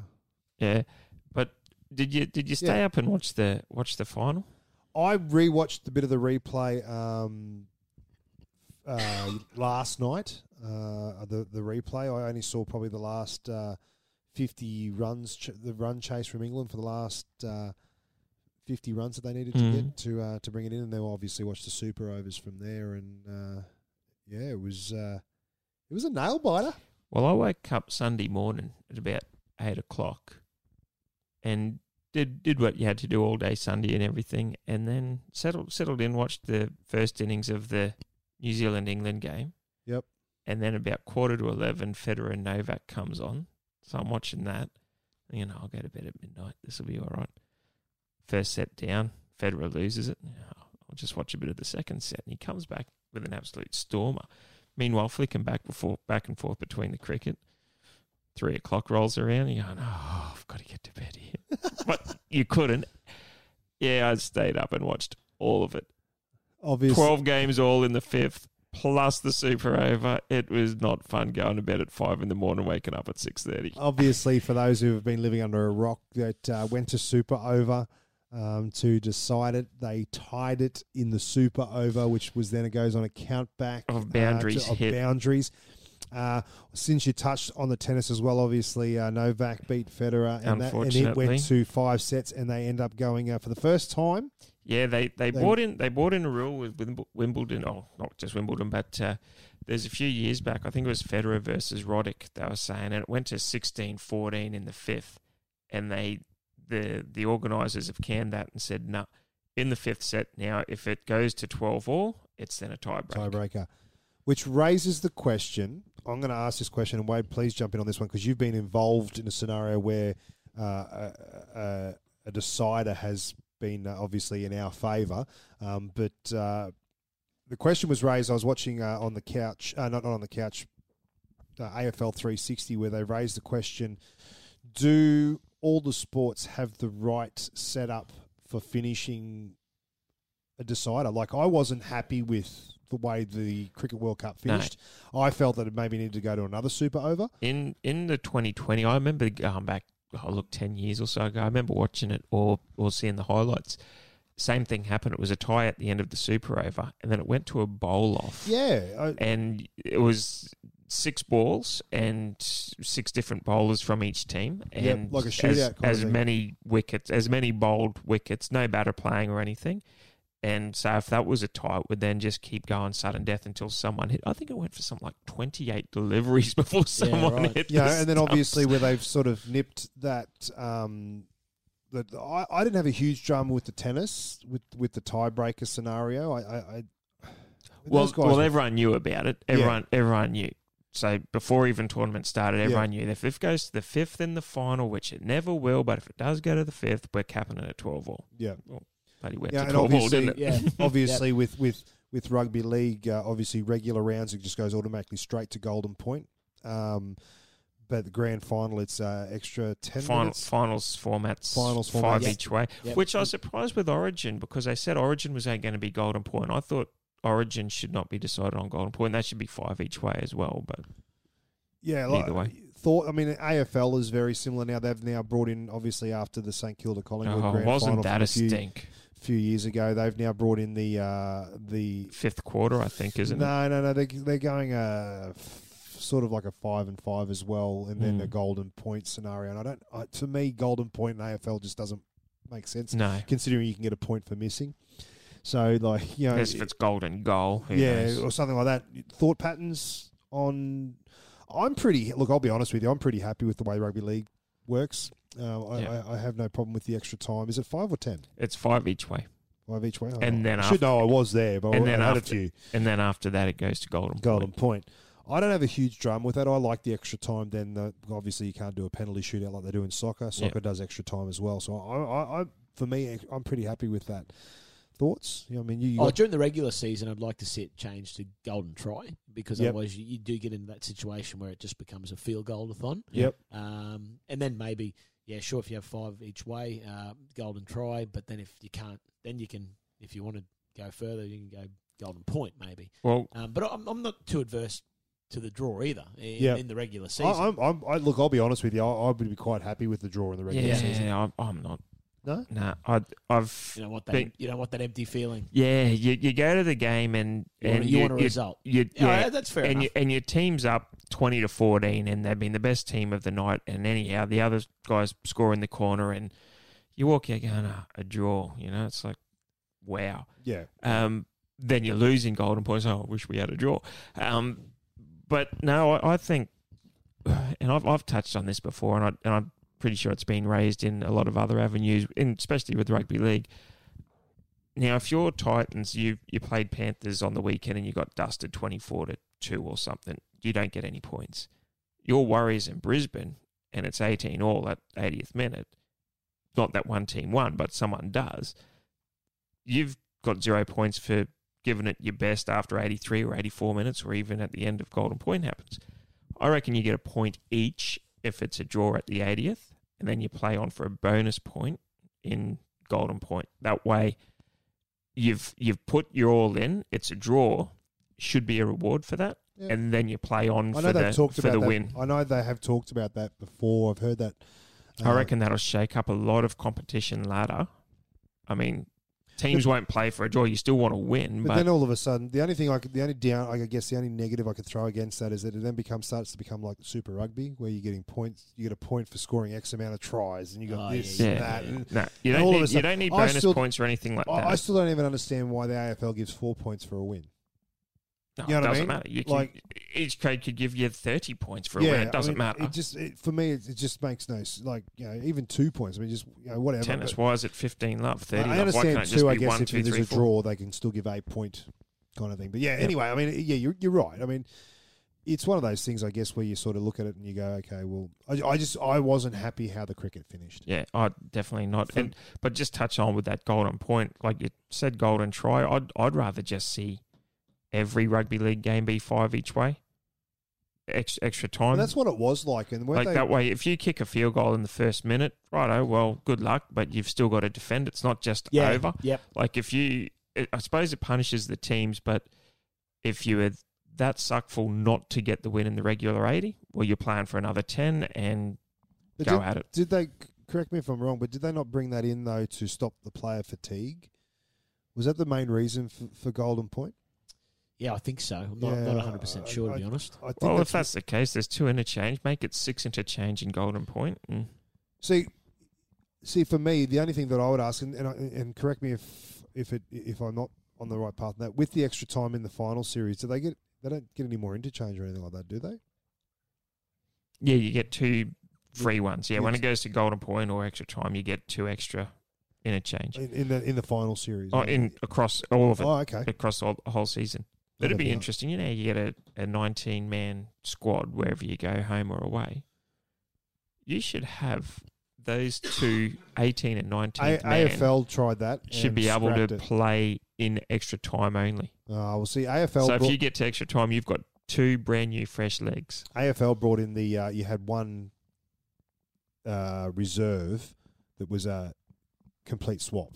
Once that player went on, the yellow high vis jacket. I mean, what it lasted 2 seasons got scrapped very, very quickly. I wasn't a fan of it either. The substitute. No, I was just curious because I mean, there just seems to be a lot of talk on the media about it. The Cricket World Cup final ending was rubbish. It left a really sour taste in my mouth, to be honest. Especially considering how long the tournament went for. They could have found another 5 minutes for an over. Yeah, for another over. In saying that, though, it was nearly 8 o'clock by the time they finished. So, I mean, I know at this time of the year in England, the sun doesn't set till about 11, so it wouldn't have been a huge drama from a light point of view. But, I mean, it is England. Anything can happen in 5 minutes over there. It could start pouring down rain. And surely ruling can intervene. I mean, I know it's in the rules, but a deflection off your bat that goes for 4 decided the World Cup. That's a toughie. That's well, a bit they just come out today swallow. saying that was actually wrong. They shouldn't have been given 6 runs. They should have only been given 5 runs for that because they hadn't crossed by the time the ball had been thrown back. But anyway, whatever. What do you do? Before we get into the tips, Wade, while we've got you here, I'm going to pick your brain a little bit here, just for those people that are listening out there. It's your chance. We get to talk to players and go, "What's your greatest memory?" and all that kind of stuff. For you, I think I know what it's going to be, but highlights for you as a caller. You can't go past the grand finals. So they're right up there, the 2015 and 2017 grand finals. Jonathan Thurston's last ever NRL game at Seabus Super Stadium last year. His last home game. Yep. Matty Bowen's last home game. And to be honest, whenever the stadium's full, and those Cowboy Bronco games and those semi-final games at home, there's just a buzz. And there's nothing better than, you can see, you look out of the commentary box, and it's one of the best grounds in the NRL to call a game because you're literally right up and over the ground. You can see them walking out of the tunnel, and when they walk through, the crowd lifts because it's an old school commentary box. The windows are open, and it just hits you. So the Eastern Grandstand flags are all waving. Yeah, it is the best view in the house, and but hard to go past the grand finals. But some of those semi-final games when are just wonderful. Obviously, you nailed a couple of them already anyway, but I'm assuming there's some players that you just love to call. You're just like, you're on the edge of your seat waiting for them. You just know something's going to happen. Yeah, absolutely. I mean, like the Thurston Cooper combination was always good. You love those crossfield kicks when especially when Felt is looking at launching at the moment. That's terrific. And then you just love when they let the ball swing it out the back on the back line, and you just love seeing the ball move, basically. But yeah, it's wonderful. 2015 grand final, obviously. I know in the Southern Cross box they've got the USB stick there, the golden USB stick with the call on it. It must have been a pretty big buzz for you guys. I know Nico went nuts. Yeah. As you probably did too. I mean, it must have been a pretty big feeling for you. Yeah. It almost like you can tell like the composure has been lost by then. Do you know what I mean? Like when because their head's going 100 miles an hour. Not only because it's a grand final and because they've got a chance to win it, but you're going, this is the first premiership coming back to North Queensland. I think that makes it a bit extra special. Yeah. And you could just feel it when Hunt dropped that ball, they're in position. I think it was when James Tarmo got a quick play the ball. Yeah. It just went to Thurston and away he went. The other thing before that was the kick that he missed. Yeah. And that was even exciting to call as well. But that was pretty special. But yeah, after it, Nico got the recording. He put it on a golden USB and got it framed, and it's sitting at home pride of place. That's for sure. Do you believe in the commentator's curse?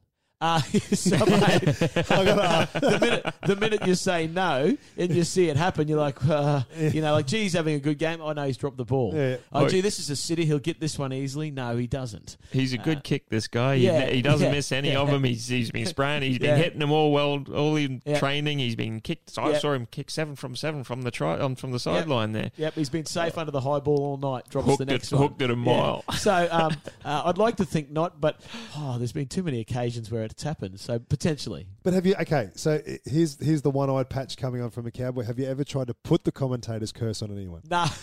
Yeah. Most of the yes, we have actually. We have some of the opposition kickers. Yep. Yeah. It's like they'll be like, oh yeah, he'll get this, he'll get that, and yep, sure as shit he does get it. So yeah, I don't know. Sometimes, but you listen back. Sometimes you get, oh, did I just say that? Did I? Because even on the weekend, I was thinking at 12-6, I said, oh, they just don't look like they can win this. And literally 5 minutes later, they go and score, and then not long after that, Clifford kicks the field goal. And like, I'll just eat my words now. Yeah. Obviously, you started calling it 2009. Yeah, 2009. Yep. For you, coming into being a caller, I mean, did you do anything like that beforehand? Like I know since then, we've worked together, doing little bits and pieces here and there, and you do a lot of emceeing and that kind of stuff as well. But before you got into doing that, what were you doing before? Yeah, I'm an accountant by trade, so but I'd always I've always had an interest.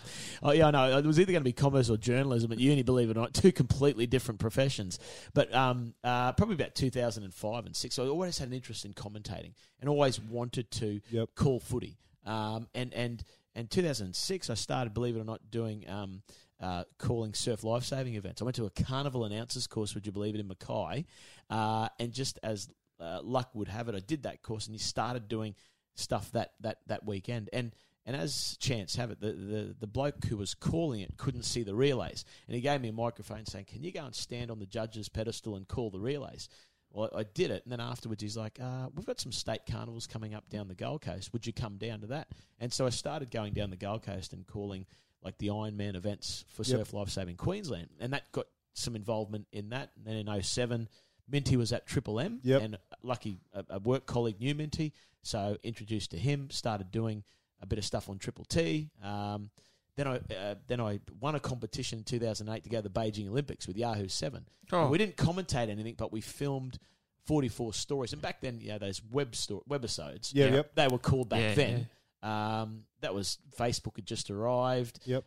It was posted on Yahoo 7's website. And then when I came back, Minty went to 4TO and met the crew there. And my first job at 4TO was driving the Gecko, the prize patrol for pricing. So that's what they said. They said, there's an opportunity doing this. And you know what? The little arrogant prick inside of me just went, I've just been to the Olympics. I don't want to hand out bread and milk. But the best advice I've ever been given was a bloke who I went to China with. He said, if you ever want to get into the industry, you never knock back an opportunity. Yep. Ever.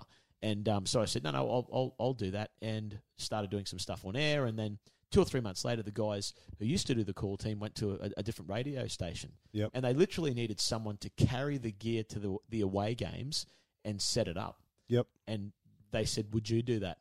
Like, would I do that? Yes, please. You're going to fly me down there. You're going to put me up for the night. Absolutely. And I'll do it.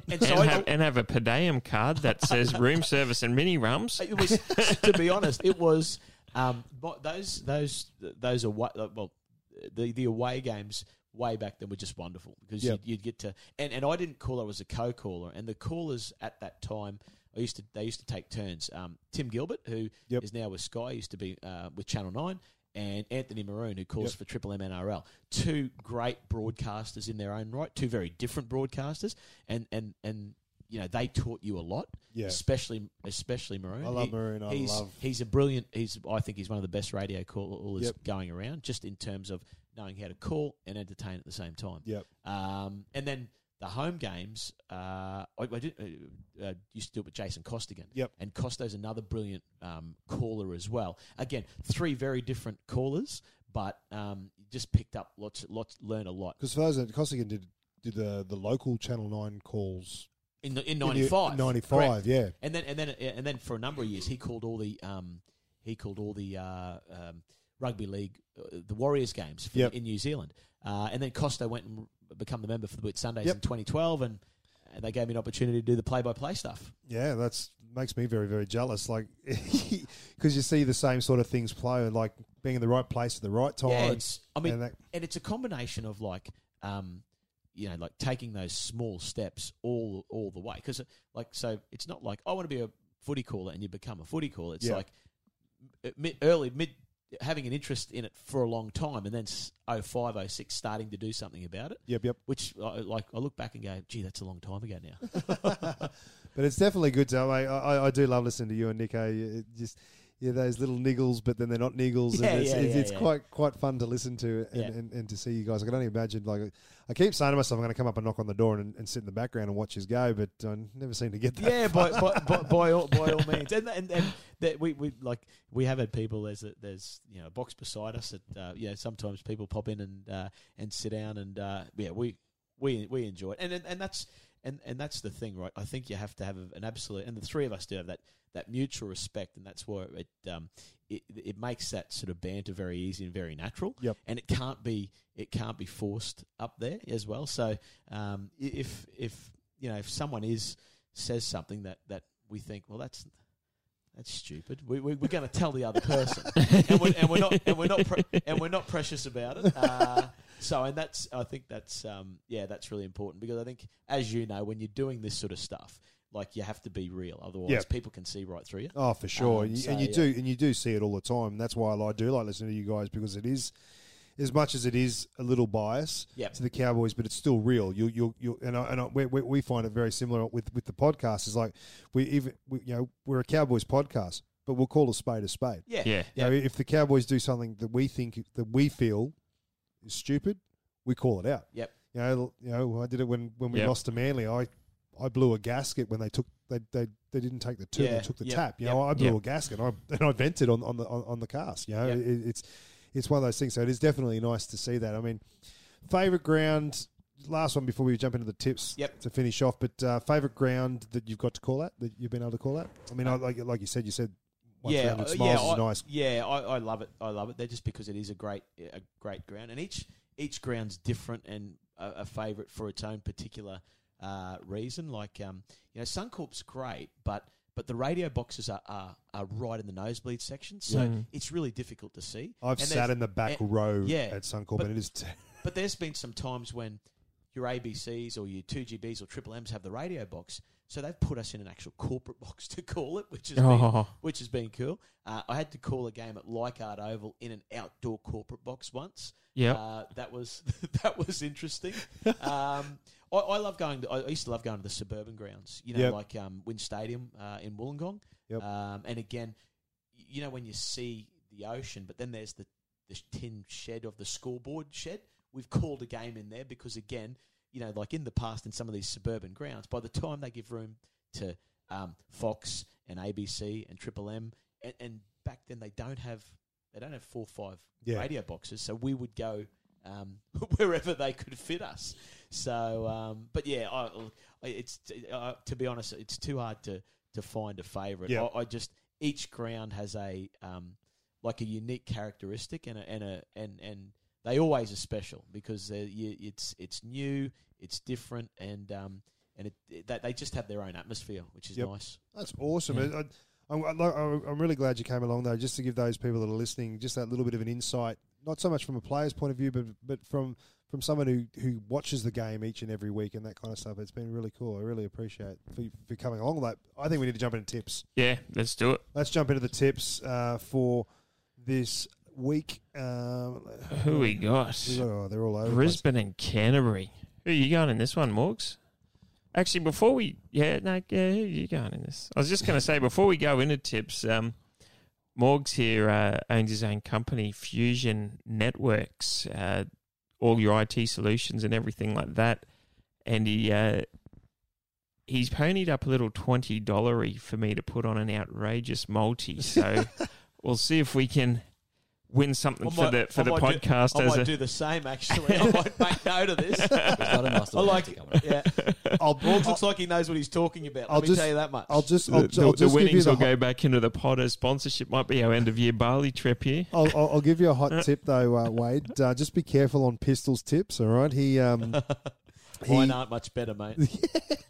I had a good week last week. I got six right. So I got 5.5. I got the screenshot sent to me from Rob beforehand because we're giving a bit of guff and whatnot back and forth, and he's put this up here, and he's gone, well, you're coming dead last on 62, and you got 4 last week. I got 4, but I'm coming second on 76. And I've got 72. You're on 72. I'm on 72 for the season so far. Taking out I'm all a my mile wild off cards. the pace. I'm going 86, so I'm pretty happy with that. Is that with jokers? One joker used. Yeah, so you got to take your joker score off. Take your joker score off, because if we're going joker scores, I don't even know what I am, but yeah, I'm... Whatever you got for your joker, I'm just 81. take that one off. I'm 81 with jokers, but we just take the off. So I'm on 72 for the season so far. But all right, let's get into the tips. Thursday night, we've got our it's up there. I need to go into here anyway. I've got to put my tipping because I haven't done my tips yet. So we've got Broncos taking on the Bulldogs at Suncorp. Head-to-head, Broncos $1.37 favourite versus Bulldogs at $3.05. I know where you're going. Yeah, I don't tip Broncos. I hate them. I can't physically tip them. I'm going Bulldogs by 10 here. I reckon Dean Pay's going to get the boys out, and Broncos are continuing sliding down the ladder. Yeah, well, I'm not as bad as you. I will tip the Broncos, and I am tipping them tonight. I'm going for this game. I'm going to say they will. I'm thinking they're going to get in by 8. I think the Broncos by 8. You could be wrong. Rob, I haven't got his tips, but I'm probably going to say, as he doesn't like Broncos, I think he'll go Dogs. I don't think he would go Dogs. I think he'll go. Yeah, he'll probably go Broncos. He picked New South Wales and the Roosters because he's been picking with his head, not his heart lately. So I don't think he'll be going the Dogs. But what we'll do when we get Rob's tips, we will. No, we're doing Rob's tips for him tonight. So Rob's will go Brisbane. Yeah, right. I really think you go Brisbane on that one. What are you going, Wadey? I'm going to go Broncos. Broncos? Sorry. Yep. But the Dogs had a good win against the Knights last weekend, so they'll be. They're on a streak. They'll be tough. Yeah, they'll be tough. But I think the Broncos have got a heap to play for this weekend. It's do or die for them this weekend. Oh, for sure. Morgs? There's not too many teams I dislike more than Broncos, and that's Canterbury. So I'm definitely going Bronx. Oh, far out. You're on your lonesome there. 3 people wrong this week. You're on your Pat Malone there. All right, Friday night, 19th of July, the early game, the 6 o'clock game, is the Warriors taking on the Sharks in New Zealand. Across the ditches with the glitches. Across the ditch. Do you think they'll be fired up because the Kiwis lost the World Cup? Yeah, Jesus. I'm deflated about this game because I'm definitely going Warriors' second favourite team. I had a bit of a multi last week, 7-leg multi bet, right? Warriors to beat Broncos, Cowboys to beat Roosters, Raiders to beat Dragons with Jared Croker anytime try scorer, Melbourne to beat Sharks, and Lions to beat Port Adelaide with Charlie Cameron anytime goal scorer. 6 out of the 7 legs all got up. Warriors Brisbane draw. They paid it out. Warriors are paying $2.30, so they paid it out at $1.15. Not bad. $10 on. Won $621. Your shout. Had Nikorima kick the field goal and Warriors win, $1,242. Definitely would have been your shout. It would have been. Would have been your shout for sure. So still happy about the $600 win, but yeah, get your radar working, Cody. So how come you can do well on these multis, but you can't do well on your tipping? Because I had Warriors, Cowboys, Yeah. Raiders, and Melbourne. I got 4 tips.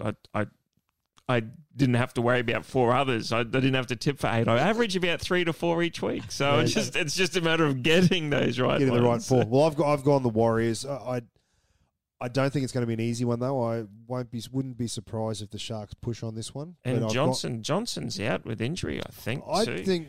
Look, So the homecoming to Mount Smart won't be in as saying solid. that though, I don't think Cronulla will miss him. He hasn't really lived up to the hype that he had when he was in New Zealand. No, I don't think so. I don't think he's clicked as well as they would have liked. I tell a lie. He's actually been named at 5'8". There you go. But I don't think he's been playing anywhere near as well as he was when he was at the Warriors. No, I don't know. I reckon. Yeah, He's just been it's Sean. He Yeah. can flick the switch anytime you want that. yeah. But you want him to flick it more than he has. Yeah, but he was like that at the Warriors. Yeah, true. He'd have one good game out of every 3, but that one game was an absolute blinding stellar. Fair enough. He's Morgan, been sort of doing who that. have you got? The heart says Warriors, but the pocket in the brains says the Sharkies. Oh, I'm you're going wrong. Sharks. You're wrong too. Wade. Oh, look, the Sharks, they've been going pretty awful the last couple of weeks, haven't they? But they've a big chance of still making the 8.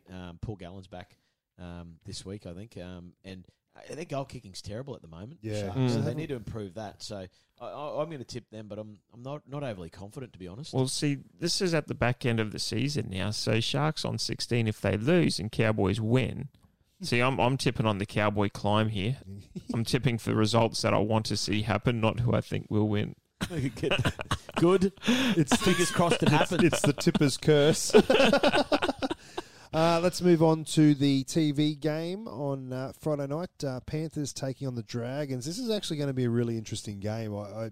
This is one of those flip of the coin kind of games for me, though. Have you heard McGregor this week come out saying that he reckons Dragons are still a strong chance at the premiership? I think Mary's been having too many Bloody Marys just quietly, but look, I've gone. I'm going with the Panthers. I just think the Maloney's he's cracking at the moment. $1.60 head to head versus $2.35 Dragons. Yeah, I think. Look, but it is definitely one of those games where it just depends which St. George side's going to show up. If Corey Norman shows up and does what he does, They got 7 Origin representatives in that team. and they're sitting in something's not right. they're sitting in Yeah. 14th place. I've gone the Panthers, but I would not be surprised if the Dragons do pip them at the post or something like that. I'm going Penrith here as well. I think the Panthers will win. I think you'll see Ben Hunt and Corey Norman put on a clinic. Paul Vaughan up front, get on the red V. And Morgan? Panthers playing at the foothills of the Blue Mountains. I'm going. Is that on the Cumberland Plain? It is. Yeah. I'm going Panthers. As all the day crow long. flies? Yeah, about 60K. Ooh. Wow. Panthers all day long. Panthers. All night. All right, let's move to Saturday. Sydney Roosters, 3 p.m. taking on the Newcastle Knights at the Sydney Cricket Ground. At the SCG. You ever called it the Sydney Cricket Ground, Wade? No, I haven't. No. One of those. Allianz and ANZ, but not at the SCG, That'd be a nice place to call it. wouldn't it? I reckon you go old school though and work off the table. Oh, yeah, but yeah, the table by the sideline. I remember And wear watching a Vossi white do that. knitted Yeah. vest. Did Vossi do that somewhere? He called a game on the So table? hard that would be. Oh yeah. Oh, ground level. Who have we got? The Roosters are $1.35 favourites versus Knights They'll $3.20. bounce back. You reckon the You Knights will reckon? bounce back? Yeah, the Roosters for me. Oh, Roosters will bounce back. Yeah, Roosters will bounce back. Sorry. Yep. Yeah. Yeah. Look, as much as you know, Tedesco and Cordner will be back. Yeah. You know, I like the Knights and that kind of stuff, but Kalen's a big loss for them. I don't think Mitchell can carry the team on his shoulders. Kalen has costed me $770,000 in my super coach. Sitting on the sides. Dump him. No, I just bought him. Oh, I've gone the Roosters on this one. I'm on a home ground run at the moment, but yeah, I've gone the Roosters. Yeah, I'm with you, lads. Roosters, I reckon Roosters 16. I want to see the Knights win this one. I really do. But them sitting in 7th on 18, I need them to lose to get us going. So I'm taking the Chooks hesitantly because I don't want to tip them, but in this case I will be. Raiders Tigers, the 5:30 game at GIO Stadium, at Bruce Stadium as Bruce Stadium, yeah, live from the suburb of Bruce. I thought the Not too Tigers were far from terrible Mount last Aisley. week. I really like. You look at obviously the Storm played a blinder for Cam Smith's 400. Cowboys obviously lit it up for Coots for his 300, and poor Benji was left hanging. Wasn't Could not get a win for his 300th, and for a guy like for him who's a top bloke, they just played terrible. So I don't think they can. I don't think they're good enough to beat Canberra. Have you ever called at Canberra? Yeah. Wade? Yeah. I've been there to actually watch Raiders Tigers game. I reckon it's probably one of the best stadiums in Australia. Yeah. It's amazing. freezing cold. Yeah. Freezing cold. We had a day game, and we're in the thermals and Cowboy jersey because Cowboys played the night before, and it was a good day. Thank Christ it was a day sunshine sailing, but yeah. You remember there was a period there where the Cowboys played the Raiders a lot on a Monday night game? Yeah. I hated that because Yeah. you fly down on the red eye on a Monday morning, Monday night in Canberra after the game, there's not a whole lot to do. No. And then you wake up and fly back Tuesday morning and it'd be cold. Yeah. Bitterly cold. Especially if sometimes you went to a May game, you leave Townsville and it's still pretty warm. So you wouldn't actually click that. Yep. It's going to be cold. Yep. Remember when Bundaberg sponsored it as well? They had Bundy Monday. Yeah. I hated Work Tuesday. Yeah. Just because it's sponsored by them doesn't mean you have to sit there and drink their I'm product. pretty all night. sure that's what you have to do. Oh, But it is fair a good ground. Yeah, absolutely. Yeah, I've gone the Raiders on that one. I just think they're way too strong for the Tigers. Yeah, Way and too strong. looking at the Tigers on 16 there, you don't want them to get ahead of us. So, and not only that, but here's a bit of fact finding for you, a bit of Peter Middleton here. Raiders have trounced the Tigers, I think, the last 3 times by about 70 points at Bruce Stadium. So I'm going to my stats on this one because you said something like this last week and you were wrong. I looked you right in the eye and lied, but made it convincing. They have put a score on them. Like 2018, they beat them 48-12. 2017, they beat them 46-6. And 2016, they beat them 52-10. So, yeah, And there must have been in 15 there that they put 72-6 or something on. Yeah, it was a bloodbath. Tigers do not travel well to Bruce Stadium. I'm going the Green Machine. Hoo-ha. Hoo-ha. Mighty mean, was strong and lean. Raiders. Yeah, Raiders. I'm going the Viking Clapper, Pete. I'm going Yeah. Raiders as well. Yep. Hoo-ha. All Cousin right. Jeff will be... Oh, no, he's over in England at the moment, Jeffro. So, oh, well. The big game for us, our main game of the weekend, Cowboys taking on the Rabbitohs at 1300 Smiles Stadium, 7:35 on Saturday night. Bunny's going to this one as favourites, $1.60 to the Cowboys, $2.35. I would not be surprised, not that I can do it, but if someone puts a sneaky tenner on that one at $2.35. That's purchase. It's That's definitely strong purchase. If they can take that form in that they've been rolling with, like they took against the Roosters, not that it was the greatest form, but it was that typical North Queensland diehard spirit, never give up, and just back yourselves and keep pushing through. Oh, what do you got? I know it's pointless asking you piss Cowboys. like Cowboys for all money. that. Yeah, I've gone the Cowboys as well. I don't think it's going to be a pretty win. I think it's going to be something similar to what we saw last week against the Roosters, but I just think that they'll make it happen. I think the fire's in the belly, and this may be the cold snap in the air making me talk like this, but Cowboys 30-0 halftime. Wow. That's Bold prediction. Keep in mind when we played them last year here that we were up quite easily Yeah. and then sort of faltered at the end there, and they pipped us at the post. So I think it was Old Boys weekend last year too that we played the Rabbitohs. That's when Granville jumped out and gave the penalty. Gave the penalty away. Yeah, we were up by 1, and yeah. Let's move to Sunday. A couple of games to go on this one.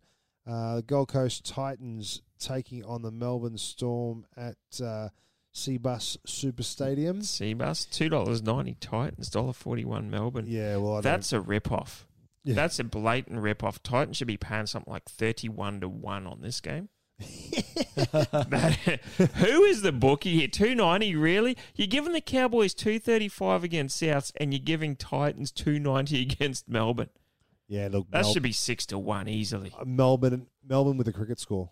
Just between you and me, I really, it's going to be a bloodbath. Some teams sometimes respond to a coach sacking, but not against the Melbourne Storm. They won't. Yeah. Storm for me. I'm glad you brought that up. We're discussing this at work today with the Storm and Steve, and going, oh, look, I wouldn't be surprised if like Titans, they sack their coach, and every sporting team that I can ever remember when they've sacked their coach, they come out and play and they win that following week. I said, oh yeah, I reckon, yeah, you're probably right. Then we looked it up. Oh, they're playing Melbourne. However, I'm going on that theory of the coach sacking. So I'm Titans on this one. Oh, Morgan? Storm all the way. Storm all the way. Unless Bellamy's about to, help him out for a weekend. I think the Storm's easy home. I think there's players playing for contracts, and yet why not take down the big dog? Oh, well, hey, if you're going to do it, you might as well go out in style kind of thing. And the last game of the weekend, the TV game, it's an old rivalry, old Ballyknocker. Manly Sea Eagles taking on the Parramatta Eels. Sea Eagles go in as favourites on this one. This is ridiculous numbers. This is probably the odds that I scratch my head at the most. Who is doing these odds? $1.46 for the Sea Eagles, Parramatta at $2.70. It is a tough one to pick, I'll be honest with you. It is definitely a tough one to pick. I've gone Parramatta. I just think they've got a little bit more X factor in their team than Manly does. In saying that, they've got Tommy Turbo and Jake as well. But yeah, I've gone the Eels on this one. I've just looking up my tips here. I think I've gone Manly, but I just want to check something on that ladder. Yeah, Eels are sitting on 20, Manly's on 20, so it doesn't really phase. But for and against wise, Eels are. He's looking at his cowboy climb again. Yeah, what's the for and While against? you're doing that, Morgan, what have you got? I'm going 23 Manly. to 43. You got Manly? Yep. And Wade? Yeah, I'm going to go Manly as well. I'm surprised at those odds. I would have thought it'd be a little bit tighter than that. I think so. I But just because Parramatta put the points on. We admittedly are pretty ordinary, the West Tigers, but they put 30 on them. So but I'm going to go Manly. Yeah, I've tipped Manly. well, I'm the only one that's gone the opposite on that one. But all right, that's cool. It is one of those games that if Manly show up, if Daly Cherry Evans shows up, it's going to be the Daly Cherry Evans show.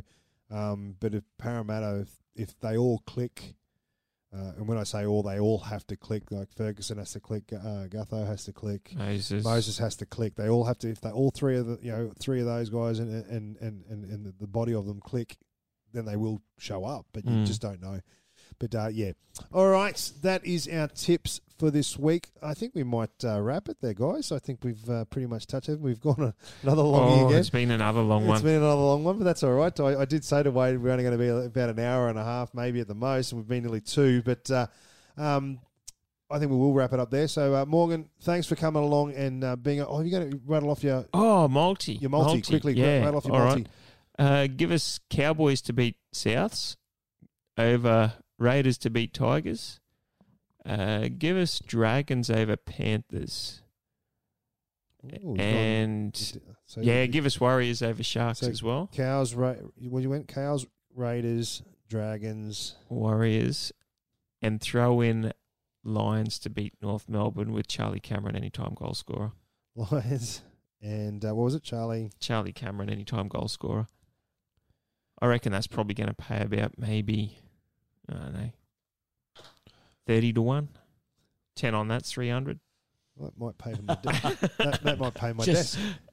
Just made you $300. Yeah. Thanks. 20 on that was that. Yeah, I reckon that probably pay about 30-1 Excellent. Well, looking at that. Well done for those. If anyone's keen to jump onto that one, by all means do. Thank you. What was it? Fusion Networks.